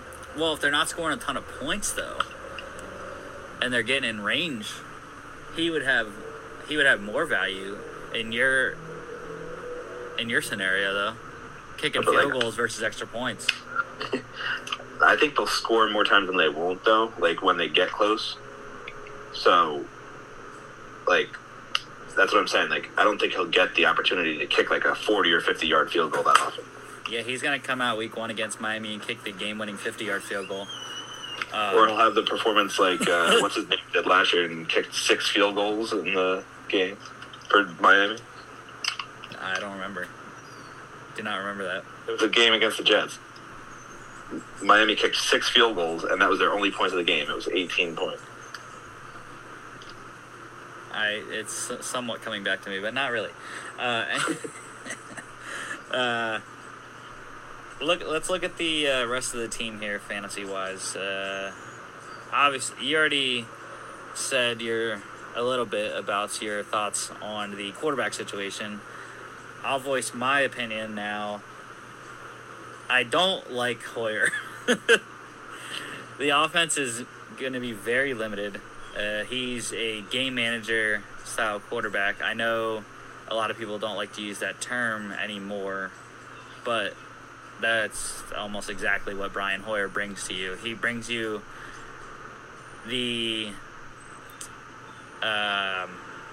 he's not going to turn the ball over very often, except when he did. Actually, no, that wasn't him. That was Brissett. I think it was Brissett last year when Minka Fitzpatrick picked 6 of them, 96 yards in Pittsburgh when the Colts played the Steelers last year. I believe that was Brissett. It might have been Hoyer, though, because I think Brissett got hurt that game, and I think Hoyer was the one that threw that ball. But anyways, if Stidham is the starter, though, which I think he will be, I think the offense has a very much higher ceiling, and I think both are mid-tier starters, though. Stidham, pick him up in Dynasty, though. He's going to start in the next couple seasons, regardless of whether they draft a quarterback, because I don't think they're going to be, with Bill Belichick as the head coach, I don't think they're ever going to be so terrible that they're in position to draft one of the top 3 quarterbacks in a draft. So I think Stidham will be the starting quarterback for at least the next 2 or 3 years. Mm-hmm. Unless a good veteran comes along. Yeah. And then... But they don't sign any big-name free agents anyways, so... But do you want to expand on your previous comments about the quarterbacks? Well, I mean, like I said, I don't believe in Stidham at all. Like the one game he did play last year was against the Jets, and he was in for not even like a full drive, basically. Like he came in and threw a pick 6 to Jamal Adams. And then Brady was like, nope, you're out. I'm coming back in. So, yeah, I don't think he's the answer. And, like, I don't know. Hoyer, too. Like I said, there's a reason he's been on the team 3 times, and he's been on multiple other teams. Yeah. Like, he's definitely not the answer. So I wouldn't pick either one. Especially also, like, not to just knock on the quarterbacks, but their offense as a whole, I think, isn't that great. Because they're lacking in other areas, too. Yeah, just before we get into the running backs for the Patriots here, a little breaking news segment. The NCAA Council announced its approval for a 6-week calendar to start sports activities in mid-July. So that means college football will start on time. We need something around here. Huh? We need something. Something needs to start. Hey, the SEC already had its people and its coaches, everyone, back in facilities already since, like, June 8th. So, granted, Alabama, though, did have multiple cases of COVID-19 positive tests in their players. So, that's something to watch. High surprise. But also, I forgot, actually, during our NFL news segment, that just talking about that, Ezekiel Elliott did test positive for coronavirus, as well as a couple other Cowboys players and multiple Texans players as well. Well, Dak's fault. So, yeah, Dak Prescott had a huge party. Zeke Elliott was there. Anyways, the running backs for the Patriots, I don't like them. I never liked Patriots running backs, man.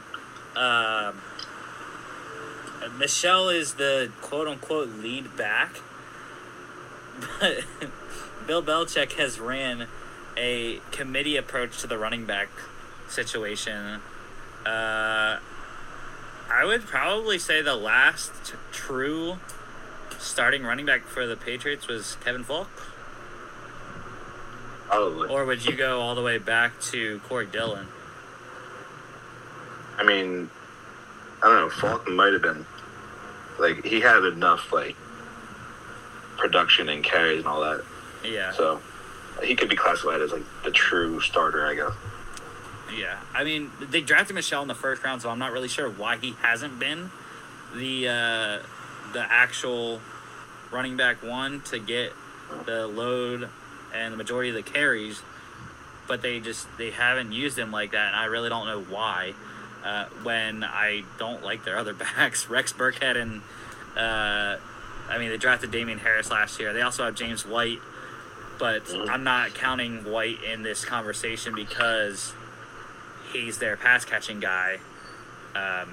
He's all right as a runner, but he's more of the PPR pass-catching guy, which that's why I like James White, actually. I would stay away from any of the Patriots running backs, but, I mean, you can do like my one fraternity brother does. Shout out to Nick Russo. I've talked about this multiple times with him before. He tries to collect like at least 2 Patriots running backs. So if he can get Sony Michel and James White together, start them both.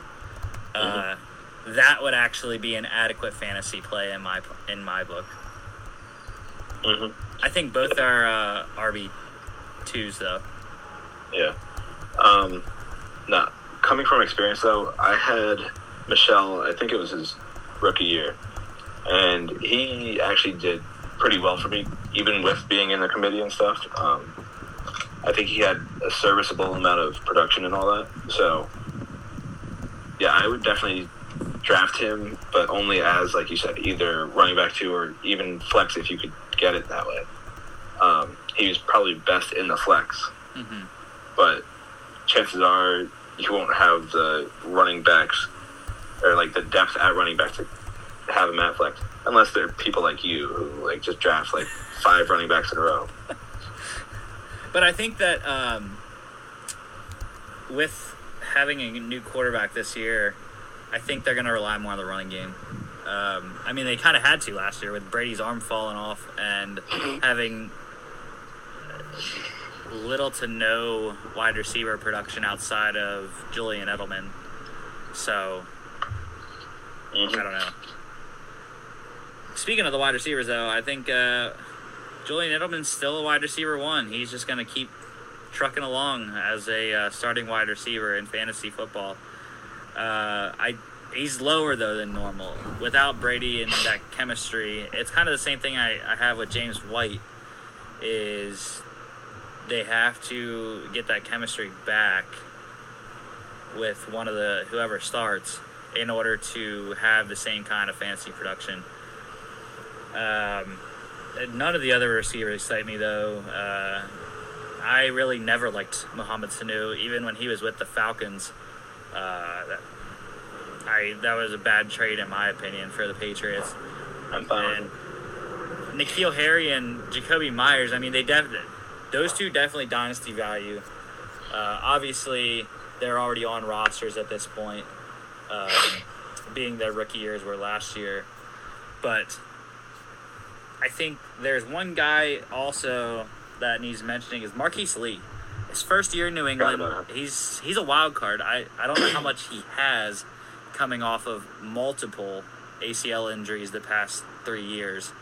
So, what are your thoughts on the wide receiver position in New England? Well, I'm not really high on any of them, to be honest. Especially the Marquise Lee thing. Yeah, he is a wild card, but I'd be more scared of it if it was Tom Brady still throwing him the ball. Like I said, a lot of this goes back to the quarterbacks that they have right now. I don't care who's the coach. Those two quarterbacks are, pretty much on any other team, neither one would be the starter. So, yeah, I don't really like any of them. Even Edelman, even though he's, the clear number 1 guy, I just don't think he'll have the production they did with Brady. I think that, again, Brady leaving is going to make a big impact on him specifically. But the one guy I am kind of interested to see, though, is N'Keal Harry, because I remember when he was drafted last year, I was upset about that, because I thought he was going to be, the next great receiver. Of course, he didn't really do much last year, but I still think he has that potential and that upside to be, the next great New England receiver. But, again, with the quarterback situation the way it is, I don't really like any of these wide receivers. Edelman's the only one who I would actually go after. And I don't see him as a wide receiver 1, though. I see him as maybe a mid to top tier 2. Well, if you don't like any of the receivers, what are your thoughts on Matt LaCosse as the Week 1 starting tight end right now? Again, same kind of situation as the receivers. I mean, who was there? Was he their starter last year? Or who was it last year? Yeah, I believe he was. Wasn't Ben Watson also on the team? Or was that 2 years ago? Yeah, but Ben Watson had 17 receptions last year. So, I mean, yeah. Tight end to me also, even though in past years they've been the top team for a tight end, I don't see it being that way this year. I wouldn't even look in his direction. I think with the drafting of the 2 tight ends, I already said that, but LaCosse is going to start the year as tight end 1. I think mid-season he'll be a backup. But I think with both of those rookie tight ends, it would be very intriguing to me if they came out and ran the old Patriots offense. 2 tight end set, 12 personnel, and that's how they run it with the rookies running the tight end spots. I don't think that would be in their best interest, because I think their receivers, their starting receivers anyways, are better than the rookie tight ends. But just a thought to throw out there. But yeah, Matt LaCosse not on fantasy radar, not even tight end 2. I wouldn't draft them at all. Yep. Their defense, though, man, they had what a defense last year. Historic year in real life and in fantasy. I didn't necessarily look up the historical statistics, but I believe that they probably had a top 3 fantasy season when it comes to defenses. I know in DVOA wise, when you look at Pro Football Focus's DVOA statistic, they were better than the 85 Bears and the 2000 Ravens. So that tells you something there, how good they were, especially in real life. They did lose quite a few guys, most notably Kyle Van Noy. And I don't know why I can't remember any of the other guys that they really lost. I just can't for some reason. I know they lost a couple. They lost at least 2 guys to Miami. They lost another guy to Detroit, I believe. And they might have even lost another guy to Tennessee. Who knows? But I think their weak spot is edge rusher. Granted, like I said, I think Josh Uche is going to slide in and make that an all-Michigan outside linebacker position and pass rush there. But I would still put them in the top 10. I think their defense is that good that they'll still be a draftable unit. Yeah,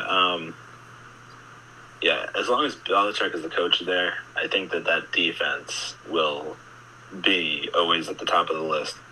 But I do think that the losses, though, will impact them a little bit, but not drastically. Like, they won't drop, 10 spots or whatever. They might drop, 1 or 2 spots from, or maybe not 1 or 2, because they were the best defense, ever last year. But, they still will be, I think a top, 6 or 7. Yeah, I would have actually, I just thought of it in my head when you're talking about them being the best defense ever. When you go back to the playoff game against Tennessee, it never would have went over really well PR-wise, but just thinking in my head, what would their prospects have been of winning that game had they put Jarrett Stidham in for Tom Brady? I'm just saying. I know it would have been a PR nightmare, but he was already leaving. He was already going to leave New England anyway, so I don't think it would have impacted that. I mean, it would have been a much worse departure, but at the same time, I don't know. That was just a thought I had. I mean, it would have almost been like it was coming full circle, though, because that's what he did, technically. Well, Drew Bledsoe got knocked out by the Jets, though. Yeah, you're welcome, NFL, for the Jets making Tom Brady's career. Looking at the Patriots' schedule here, Miami at home week 1, then they go to Seattle to play a Sunday night game there. Home against the Raiders, and then at the Chiefs, home against the Broncos, bye week early at week 6. Then they have to face the Niners coming out of that. They go to Buffalo, to the Jets on a Monday night game, week 9. They go back-to-back primetime, except they're at home against the Ravens on Sunday night in week 10. Go to Houston, week 11. Home against the Cardinals, week 12. At the Chargers, week 13. Actually, they go 3 straight away games at the Chargers, at the Rams for a Thursday nighter, and then at the Dolphins, and then home against the Bills on a Monday night game, week 16, and then home against the Jets to finish it out. I think that week 13, 14, I think especially they'll stay out in LA. I know we were talking about that with a couple other teams during this series here about where you are in LA for back-to-back weeks or in New York for back-to-back weeks. But I think with having a Thursday night game, that second game, I think there's no question you have to stay out there. Yeah. Yeah, but there's no way that they would come home on Monday and then fly back out on, like, Wednesday. Yeah. I have them at 8-8, though. 3-3 in the division, splitting all three games. All three teams, I mean. Their primetime record is not good in my mind. I have them winning 1, which is the Rams game Thursday night. Losing in Seattle, in New York, and home against the Bills. Couple surprise wins, I would say. I don't know. I don't think any of the wins are really surprising to me. The wins I have are Week 1 against Miami, Week 3 against the Raiders. At the Bills, I think, would be the most surprising one, I would say. Then at the Texans, home against the Cardinals, at the Chargers, at the Rams. So they win 4 straight there in the end of the season.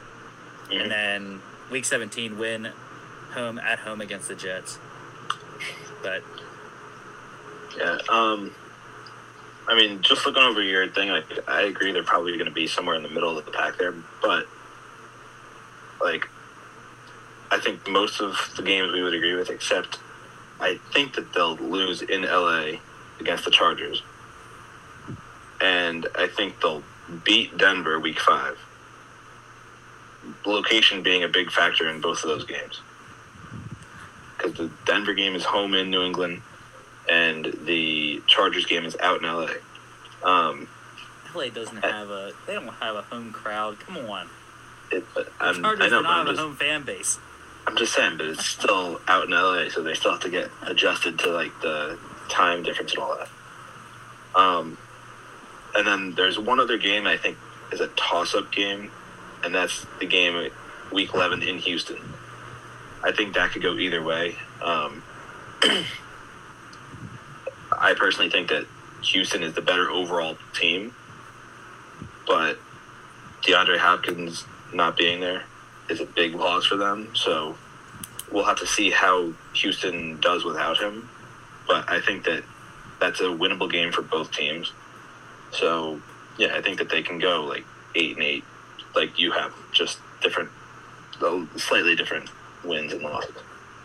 Yeah, I mean, I agree with the Houston thing. I think Houston, Arizona, and the Chargers game, all 3 of those could be flipped to losses. I mean, you're right, sort of, about the Broncos. I don't know. That's still kind of early in the season for Jarrett Stidham to be playing very well. So, I don't know. That's why I had them losing some of the games that I did in the early season. I mean, obviously, they're, like I said, again, it's the NFC West, the AFC West teams. It's going to be tough this year for the AFC East to especially get 2 teams in. I highly doubt it. There is not a very high percent chance that the AFC East produces a wild card team, even with 7 seeds this year. But yeah, 8-8 though for me. And you said 8-8 too. Mm-hmm. What was your? What do you think divisional record wise Patriots will go? I had 3-3. Yeah, same as you, splitting all 3. Yeah. Move on to the last team here, the Buffalo Bills. They didn't have a first-round pick, just like the Patriots, except they actually traded their first-round pick for a player instead of a draft pick. They traded their first-round pick for Stephon Diggs from the Vikings for actually a lot more than a first-round pick. But anyways, their first pick was A.J. Epinesa, the edge rusher out of Iowa. Then third-round pick, running back Zach Moss out of Utah. Wide receiver Gabriel Davis from Central Florida in the 4th. Then they got quarterback Jake Fromm in the 5th round from Georgia.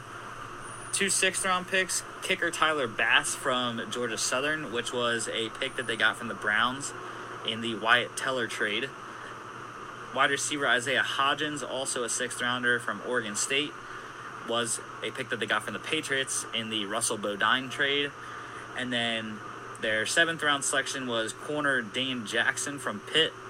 And that was the only pick that they got back in the Stephon Diggs trade from the Vikings. So, who was your favorite pick from the Bills draft picks here? I mean, they had a limited selection here. They only had 6 picks. But 7 picks. Or 7, yeah, sorry. It's still a limited amount compared to some other team. I don't know. It's kind of hard to pick a favorite here. I mean, I know who my real favorite is, but I know he's yours too. So I'll let you talk about him, but I'll pick somebody else. Take Jake Fromm. I want to, but he's also not going to play unless, like, Josh Allen were to get hurt or something like that. So, I don't know. I think that Zach Moss will be one of the better picks in this draft class for the Bills. I think he'll get a good amount of playing time with Singletary questionable to play a lot of the time because of his injury history. And, like, even if he's still on the field, I think that they'll use Zach Moss to kind of lighten the load for Singletary. And I think he'll be a great complement for Singletary. So I don't know. I like Zach Moss, and I was kind of sad to see him go to Buffalo. I hate when any player goes to any of my rivals, but yeah, I did like Zach Moss going into the draft too. Yeah, Zach Moss is definitely a power guy. He does have long run speed, but I think Singletary is more of the shiftier of the two backs. Yeah. And I think Singletary also has better receiving skills. But yeah, I'm gonna go with AJ Epinesa out of Iowa. I loved him coming into the draft. He's not a speed rusher. He's gonna be a power guy off the edge, and he won't have to start right away. They have proven guys in Trent Murphy and Jerry Hughes at the DN spots, as well as they added Mario Addison from the Panthers in free agency. So there's your 4, along with AJ Epinesa. There's your 4 DNs that'll rotate in and out. And yeah, Big Ten guy. Anytime a Big Ten guy comes up, really, that most of the time I like him. I mean, I don't know. I just have a feeling that Epinesa is going to do really well in the NFL. And especially when you look at the tackles in the division, you have a rookie left tackle in Miami, rookie left tackle in New York, and then you have Isaiah Wynn in New England, who was injured his rookie year, and it was rookie year last year, 2 years ago. Yeah, I think it was 2 years ago. Yeah. But anyways, limited experience again. So I think if he is going to play at the right DN position, I mean, he's penciled in as the backup to Trent Murphy at the left DN position, which would be good against Miami, specifically, if Tua is in anyways. But I think if he goes against the left tackles in the division, he'll have a better shot than he would against the right tackles in the division. That's just me, though.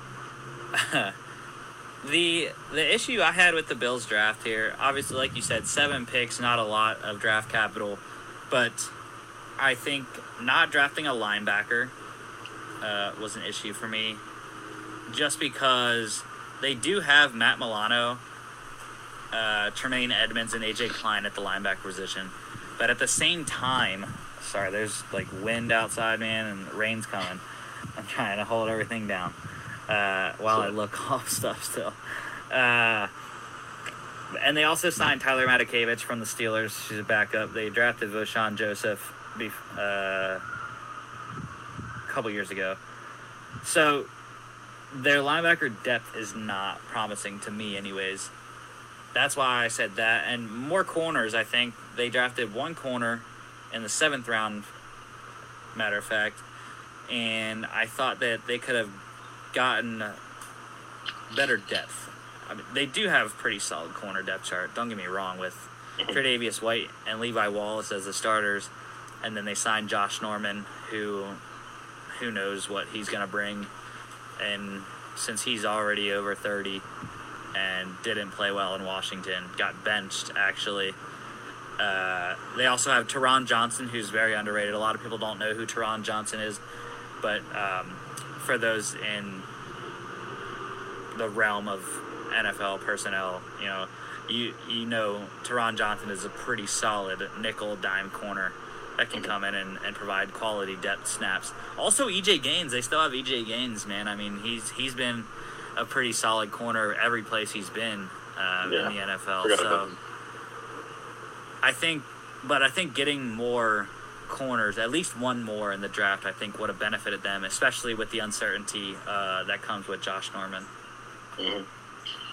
Yeah, I mean, for me, I think my head scratcher is pretty much the same as yours, because looking at their overall roster, I can't really find a weak spot other than linebacker. I think is their weakest, and they didn't draft one. So yeah, other than I'm trying to think of them in my head right now. Maybe go after a tight end, but they have can't think of his name now. Dawson Knox, Tyler Kroft, Lee Smith, and Tommy Sweeney. Yeah, they got Tyler Kroft, and who was the first guy? I don't even know. Dawson Knox, 3rd round draft pick last year at Ole Miss. I mean, yeah, they could have gone with a guy from that, but yeah, I think linebacker is definitely the weakest position for the same reasons you said before. And like I said, they're probably the most complete team in the AFC East, and they didn't have many holes. Yeah, I agree, man. The fantasy impact of the rookies here, there's actually a lot more than all the other 3 teams in the AFC East. 4, actually 5, my bad, 5 different offensive rookies. Talk more about Zach Moss, fantasy impact.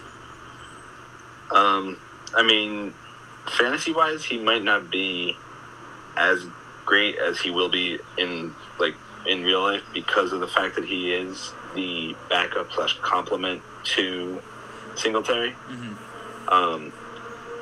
But I think if Singletary were to get hurt again, he'd be just fine carrying the load by himself.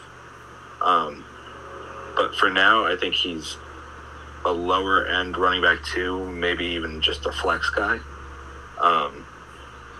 Definitely in dynasty leagues, maybe not so much in a regular fantasy league where there's less players to be on a roster and stuff like that.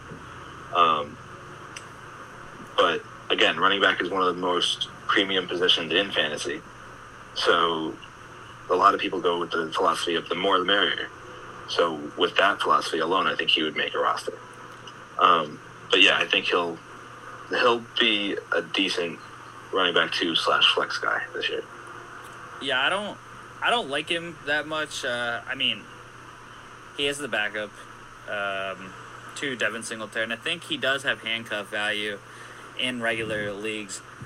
Mild dynasty value, though. I'm not necessarily too high on him. I think he will get drafted in most dynasty leagues, rookie drafts. But with Devin Singletary in there, obviously you said about it earlier, he does have injury issues. But at the same time, Devin Singletary's young. They just drafted him 2 years ago in 2018. So with him still being so young, it begs the question of unless Singletary gets hurt, how much impact will Zach Moss actually have throughout his career with Buffalo? But yeah, I think he will be rostered in Dynasty, no question. I just probably wouldn't have him. I just probably wouldn't pick him up there. Moving on to Gabriel Davis, though, wide receiver. I don't know. wide receiver was actually one of the things I was thinking about putting as my head scratcher, because behind the top three, Stephon Diggs, John Brown, and Cole Beasley, it's kind of a cluster there with Isaiah McKenzie, Duke Williams, Andre Roberts, Robert Foster, who had a pretty good season a couple of years ago, and Isaiah Hodgins, who we'll talk about in a little bit. They drafted. They also have Ray McCloud, who was pretty good in college at Clemson. So, but he has to fight for the 4, 5, and 6 wide receiver spots. I think all 3 of those spots are going to be battled for in training camp. I don't think Gabriel Davis has regular league value,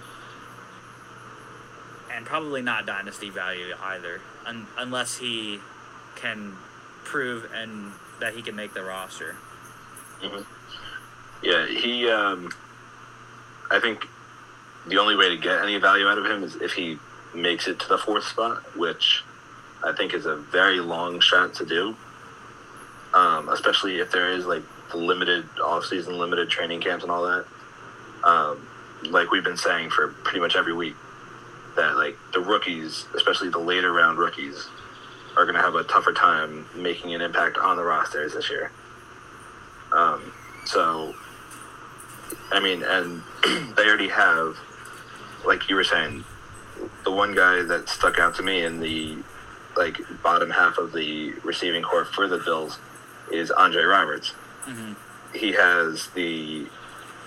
Andre Roberts has the return value for like for special teams and stuff. So I think that right there might lock him up on the roster. And so that I think that would leave only 2 spots for Gabriel Davis to fight for. So I don't know. I think it would be tough for him to make it on the team. Yeah. Well, move on to Jake Fromm. I don't know. It was just watching the draft, day 3. I don't know. I think Buffalo's like one of the worst places you could go. They have a young quarterback already, who's only going into his 3rd season. And, or no, is it 4? Yeah. 3rd. He was in the same class as Donald. Oh, yeah, 17. No.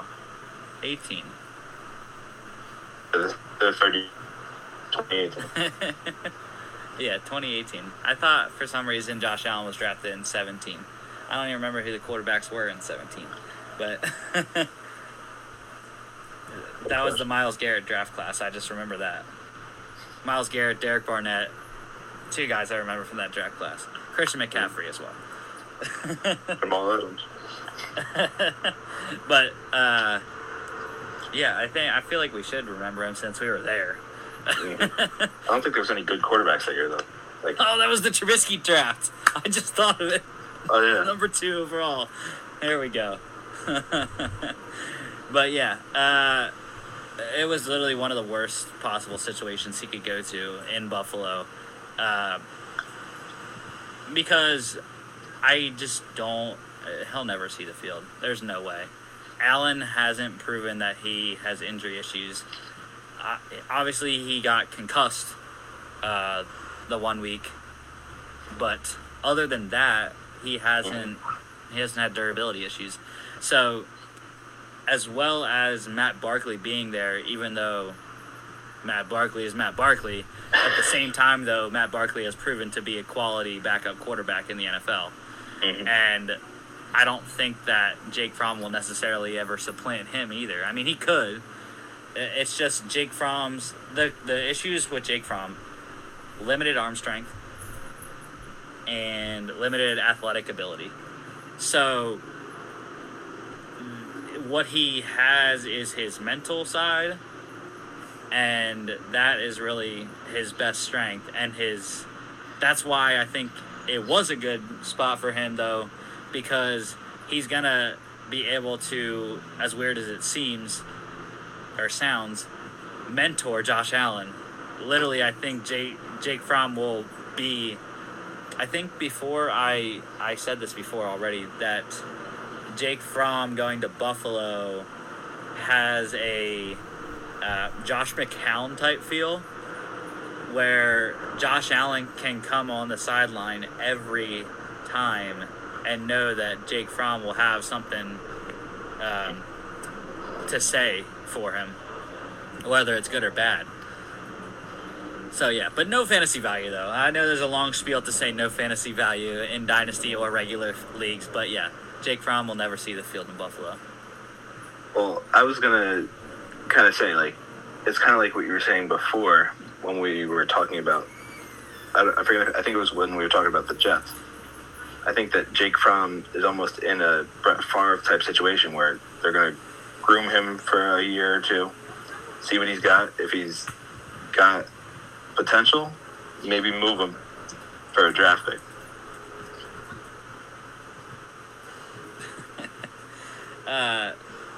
We'll talk about Tyler Bass here. Another kicker. This is the first time we talked about kickers. They were the only two that are drafted, so. Other than punters, which we didn't talk about Mr. Mann for the Jets, but I don't know if you want to talk about him or not. I don't know if you want to talk about him or not, though. I mean, punter's been one of the weakest positions for the Jets for like the longest time now. So, and his tape actually looked like he's an actually good punter. So I'm excited to see what he can do. He is pretty solid. Not gonna lie, watching him in the SEC. But yeah, Tyler Bass, I like him a lot better than Justin Rohrwasser. I kind of don't really have a reason. I just do. But the only issue is that it's literally the exact opposite of Justin Rohrwasser, where he's the only kicker on the Patriots roster. Mm-hmm. Tyler Bass comes in and he has to compete with Steven Hauschka, and they also have Kari Vedvik on the roster, who was a preseason All-American in freaking Baltimore 2 years ago. So... yeah, Vedvik does not count because he does. He just couldn't beat Dan Bailey in Minnesota. Okay? Yeah, and then he came to New York, won the job, and then completely screwed it up in week 1 and got cut. Who's the Jets kicker again? Brett Maher, I think, is the... I know they signed him. Oh, did they sign him from Dallas? I didn't even remember that. And they also have Sam Ficken still that they had last year. He was bad at Penn State, and he was even worse with the Rams. But yeah, Tyler Bass, I don't know. I kind of like him, though. I don't think he'll win, though. I think Hauschka's a really good kicker. Mm-hmm. Even though he got cut by Minnesota. He's good enough to be the backup kicker, if that's the thing. Yeah. But there's no such thing as backup kicker. Stash him in Dynasty, dude. Do it. Why not? Right? Mm-hmm. I always do. I always have 2 kickers. I need to get a second one in our Dynasty League. But anyways, do you have anything on Tyler Bass? What are your thoughts? Well, I mean, like you said, he's probably not going to win the job. I think that's Hauschka's job to lose. He doesn't really have to worry about Vedvik because, I mean, I have a personal vendetta against him, but still, I don't think he's that great anyway. So I think he automatically comes in as the second kicker, and he has his chance to beat out Hauschka, but I don't think it's going to happen. Who knows? He might get cut and then latch on with another team and have another chance there, but I don't think he'll be there in Buffalo. Yeah, or it could be a scenario where what happened to the Panthers 2 years ago with oh man, I don't know why I can't think of his name. No. Kicker for the Chiefs. Butker? Huh? Butker? Yes, Harrison Butker. The Panthers drafted him a couple years ago in the 7th round and cut him final cuts, tried to stash him on their practice squad. Chiefs claimed him, and that was history. But that's a scenario I could see happening where they try to stash Tyler Bass on their practice squad. Mm-hmm. But like I said, another team can go and claim him, and there are some teams out there still that are looking for a kicker that I think could potentially go for him if that scenario plays out like that. I mean, yeah, but there's also the Rams. But like I said, dude, Rodrigo Blankenship's going to win the Rams kicking job anyways, so mark that down. The last rookie here is Isaiah Hodgins, and we already said Gabriel Davis is going to have a hard time winning a spot on the roster, and Isaiah Hodgins has a worse shot at that objective. So, yeah, Isaiah Hodgins nowhere even close to the fantasy radar. Mm-hmm. The rest of the team, though, we've said it a couple times already, but this team's loaded, man. Offense and defense. I think they are one of the most complete teams in the AFC. You said AFC East earlier. I think it's AFC, period. Especially with their defense, which we'll talk about. But Josh Allen, man, he's on my dynasty team. I love him. He needs to do it again, though. Made massive strides last year. Had a great season. And I think just off that puts him in the top 10 right now for me, especially with Stephon Diggs. Yeah. I don't know. For me, like you kind of said, I need to see it from him again. I need to see that he can do it consistently. I know that coming out of the draft when he was drafted, and even a little bit his rookie year, he had pretty bad accuracy issues that sometimes did show up again last year. But if he could clean those up and all that, especially with, like you said, having Diggs there, I think he'll be a solid quarterback. I don't really agree with you on the top 10 thing, though. But I do think he'll be, like, maybe top 12 to 14. Like, I think he'll be just outside the top 10. He's a starter in a regular league. 10, 12-man league, he's a starter. Yeah. That's what I'm saying. 12 right there. He's the last starter. The running backs, though, we already talked about them, but just touching on Devin Singletary, has injury issues. Zach Moss, the RB2, obviously, we said that. But if he stays on the field for all 16 games, I think Devin Singletary is an RB2. I wouldn't put him in RB1. I wouldn't draft him as a starter. No, again, even with the running back position being like a premium position or whatever, Singletary is not good enough to be like a running back one to me. Yeah. Unless he can stay healthy, then maybe we could see if he has that kind of production. But I still don't think even then. So, yeah, I would put him as a running back 2 max. The receivers in Buffalo this year, much improved. I mean, they did that last year when they went out and got John Brown, Cole Beasley, Andre Roberts. But I think Stephon Diggs is... I love Stephon Diggs. When he was in Minnesota, he was awesome. And I love him again in Buffalo. I mean, I think it's different than Minnesota where he had competition for targets in Adam Thielen. In Buffalo, I don't see someone that is that threatening to him. John Brown and Cole Beasley being the top 2. I just think Stephon Diggs is a bona fide number 1 wide receiver in fantasy. And I would put John Brown and Cole Beasley in the flex position, though. Cole Beasley more than John Brown. Yeah, I was going to say, I would even consider Cole Beasley as, like wide receiver 2. 3. Well, I mean, it depends. Base is 2 running backs, 3 wide receivers. Just saying. No, but I'm just saying, wide receiver 2, I think he could still potentially do. But I think that Stephon Diggs being there will take away a lot of his targets.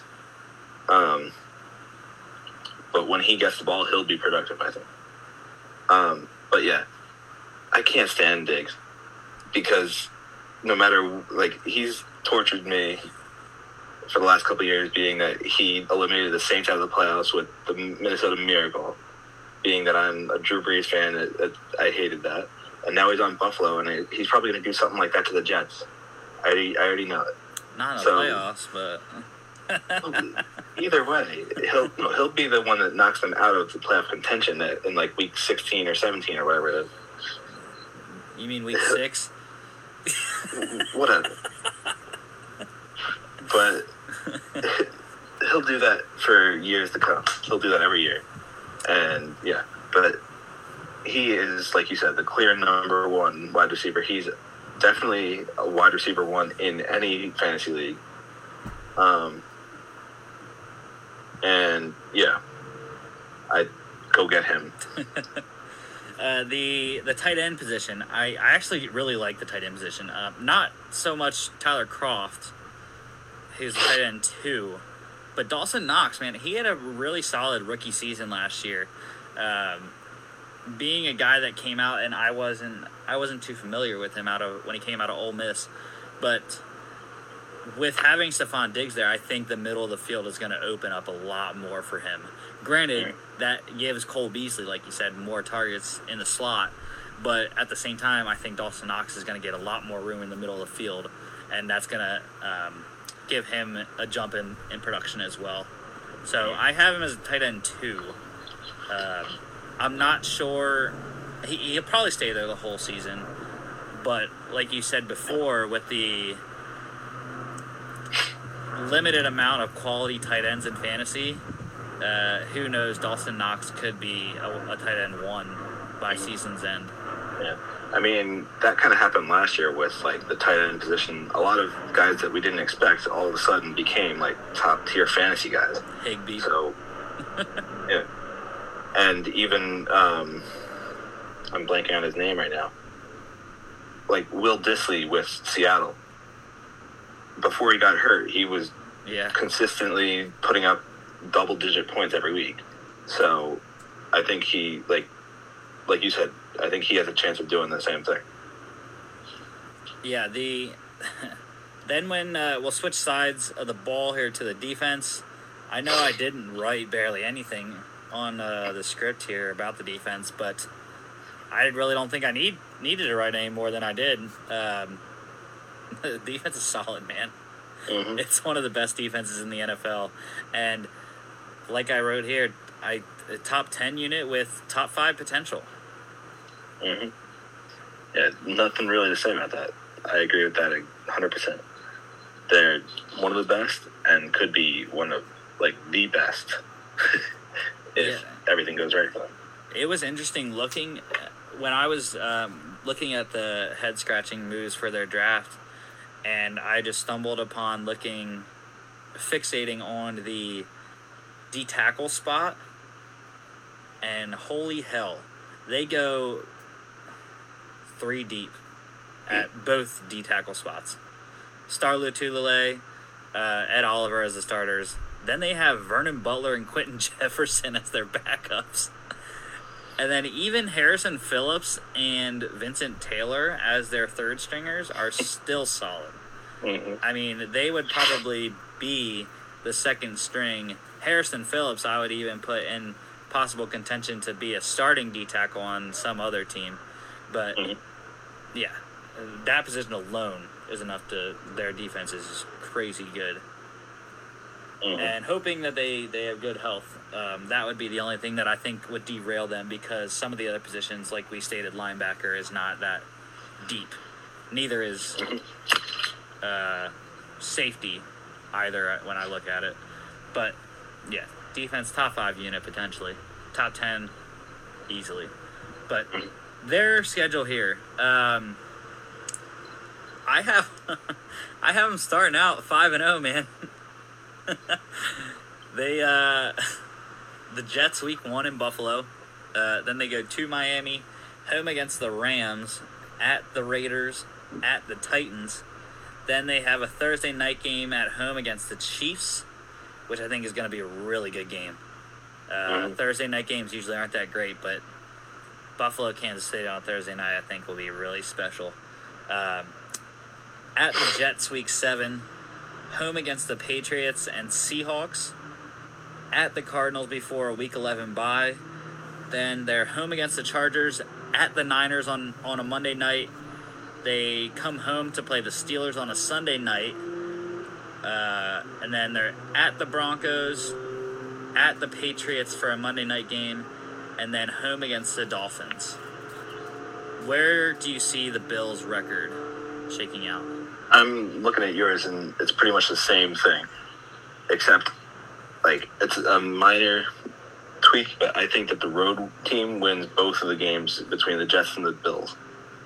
So I think that those two games are flipped, but it's the same thing. And then the Week 14 against Pittsburgh, I think they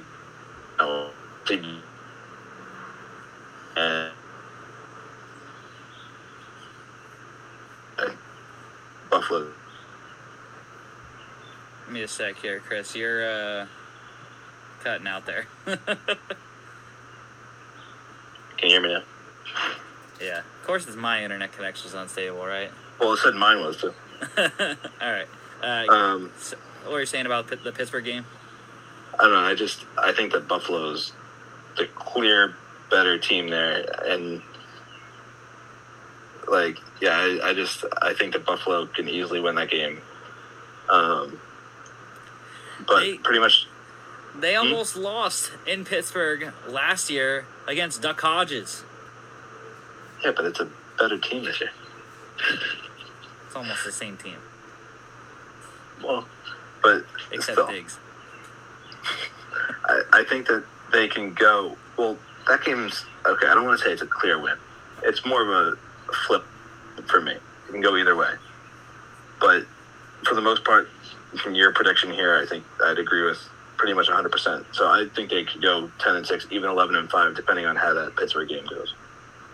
Yeah, like you said, I have 10-6, 4-2 in the division, with the losses coming to the Jets Week 7 in New York, and Week 17 at home against Miami, because I think they'll already have the division wrapped up and they'll rest Josh Allen and the rest of the starters. But yeah, like I said, 5-0 to start out. The toughest game is that last game of their 5-0 stretch at Tennessee. Should be tough. But like I was saying about the D tackles, they are probably one of the better equipped teams to handle Derrick Henry. The linebackers would be the harder part, so I think they need their D linemen to stop him more times than not before he gets to the linebackers. But yeah, the Thursday night game against Kansas City, it's in Buffalo, so they could realistically win that game. I could see a scenario where they win that game. I think that loss against the Jets Week 7, I think because they play Kansas City the week before that, even with an extended week to get ready to go to New York, I think it's just kind of a letdown game that they're going to come in and not think anything of it, being it's the Jets. No offense, Chris. that's just what my coaching hat says. Yeah, losing against Seattle, I think that's not a given, because, like I said, I think the Bills are one of the best teams in the AFC this year. But again, that one's in Buffalo, though, so again, they have a shot more than they would if it was in Seattle. And I think the Bills' schedule shows how different it is from the other three teams, where they get the harder teams at home. I forget which other team, because I mean, it's always 2-2. Two teams get the teams at home, two teams get the teams away, and I don't remember looking at the schedules. It's not the Jets, I don't think. Which franchise got the? It's probably the Patriots, I think, actually, because I think it was like the top two teams. Yeah, Patriots go to LA, so.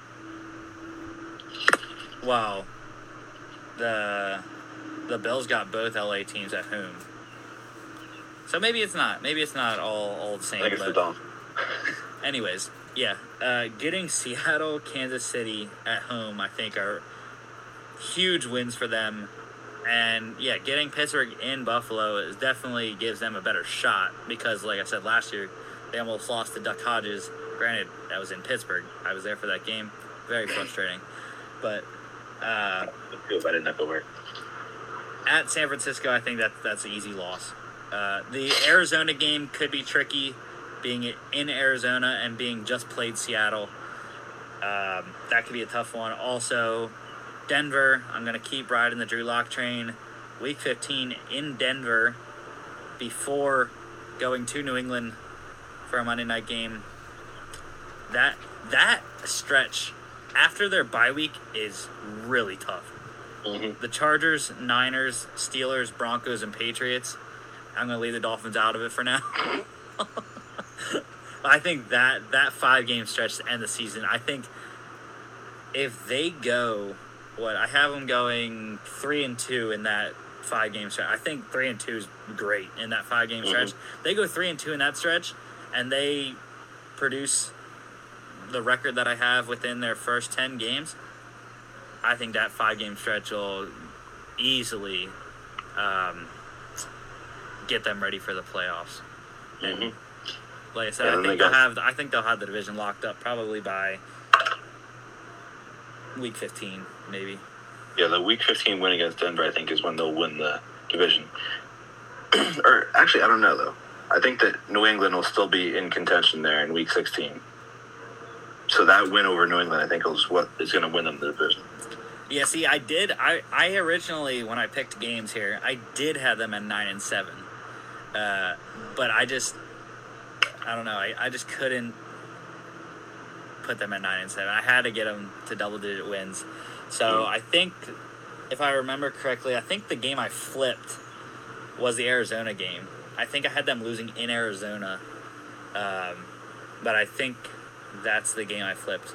And if it wasn't that one, it was the Tennessee game. I think it was either one of those two games, an away game that I had them losing that I now have them winning. But anyways, yeah, 10-6 for the Bills.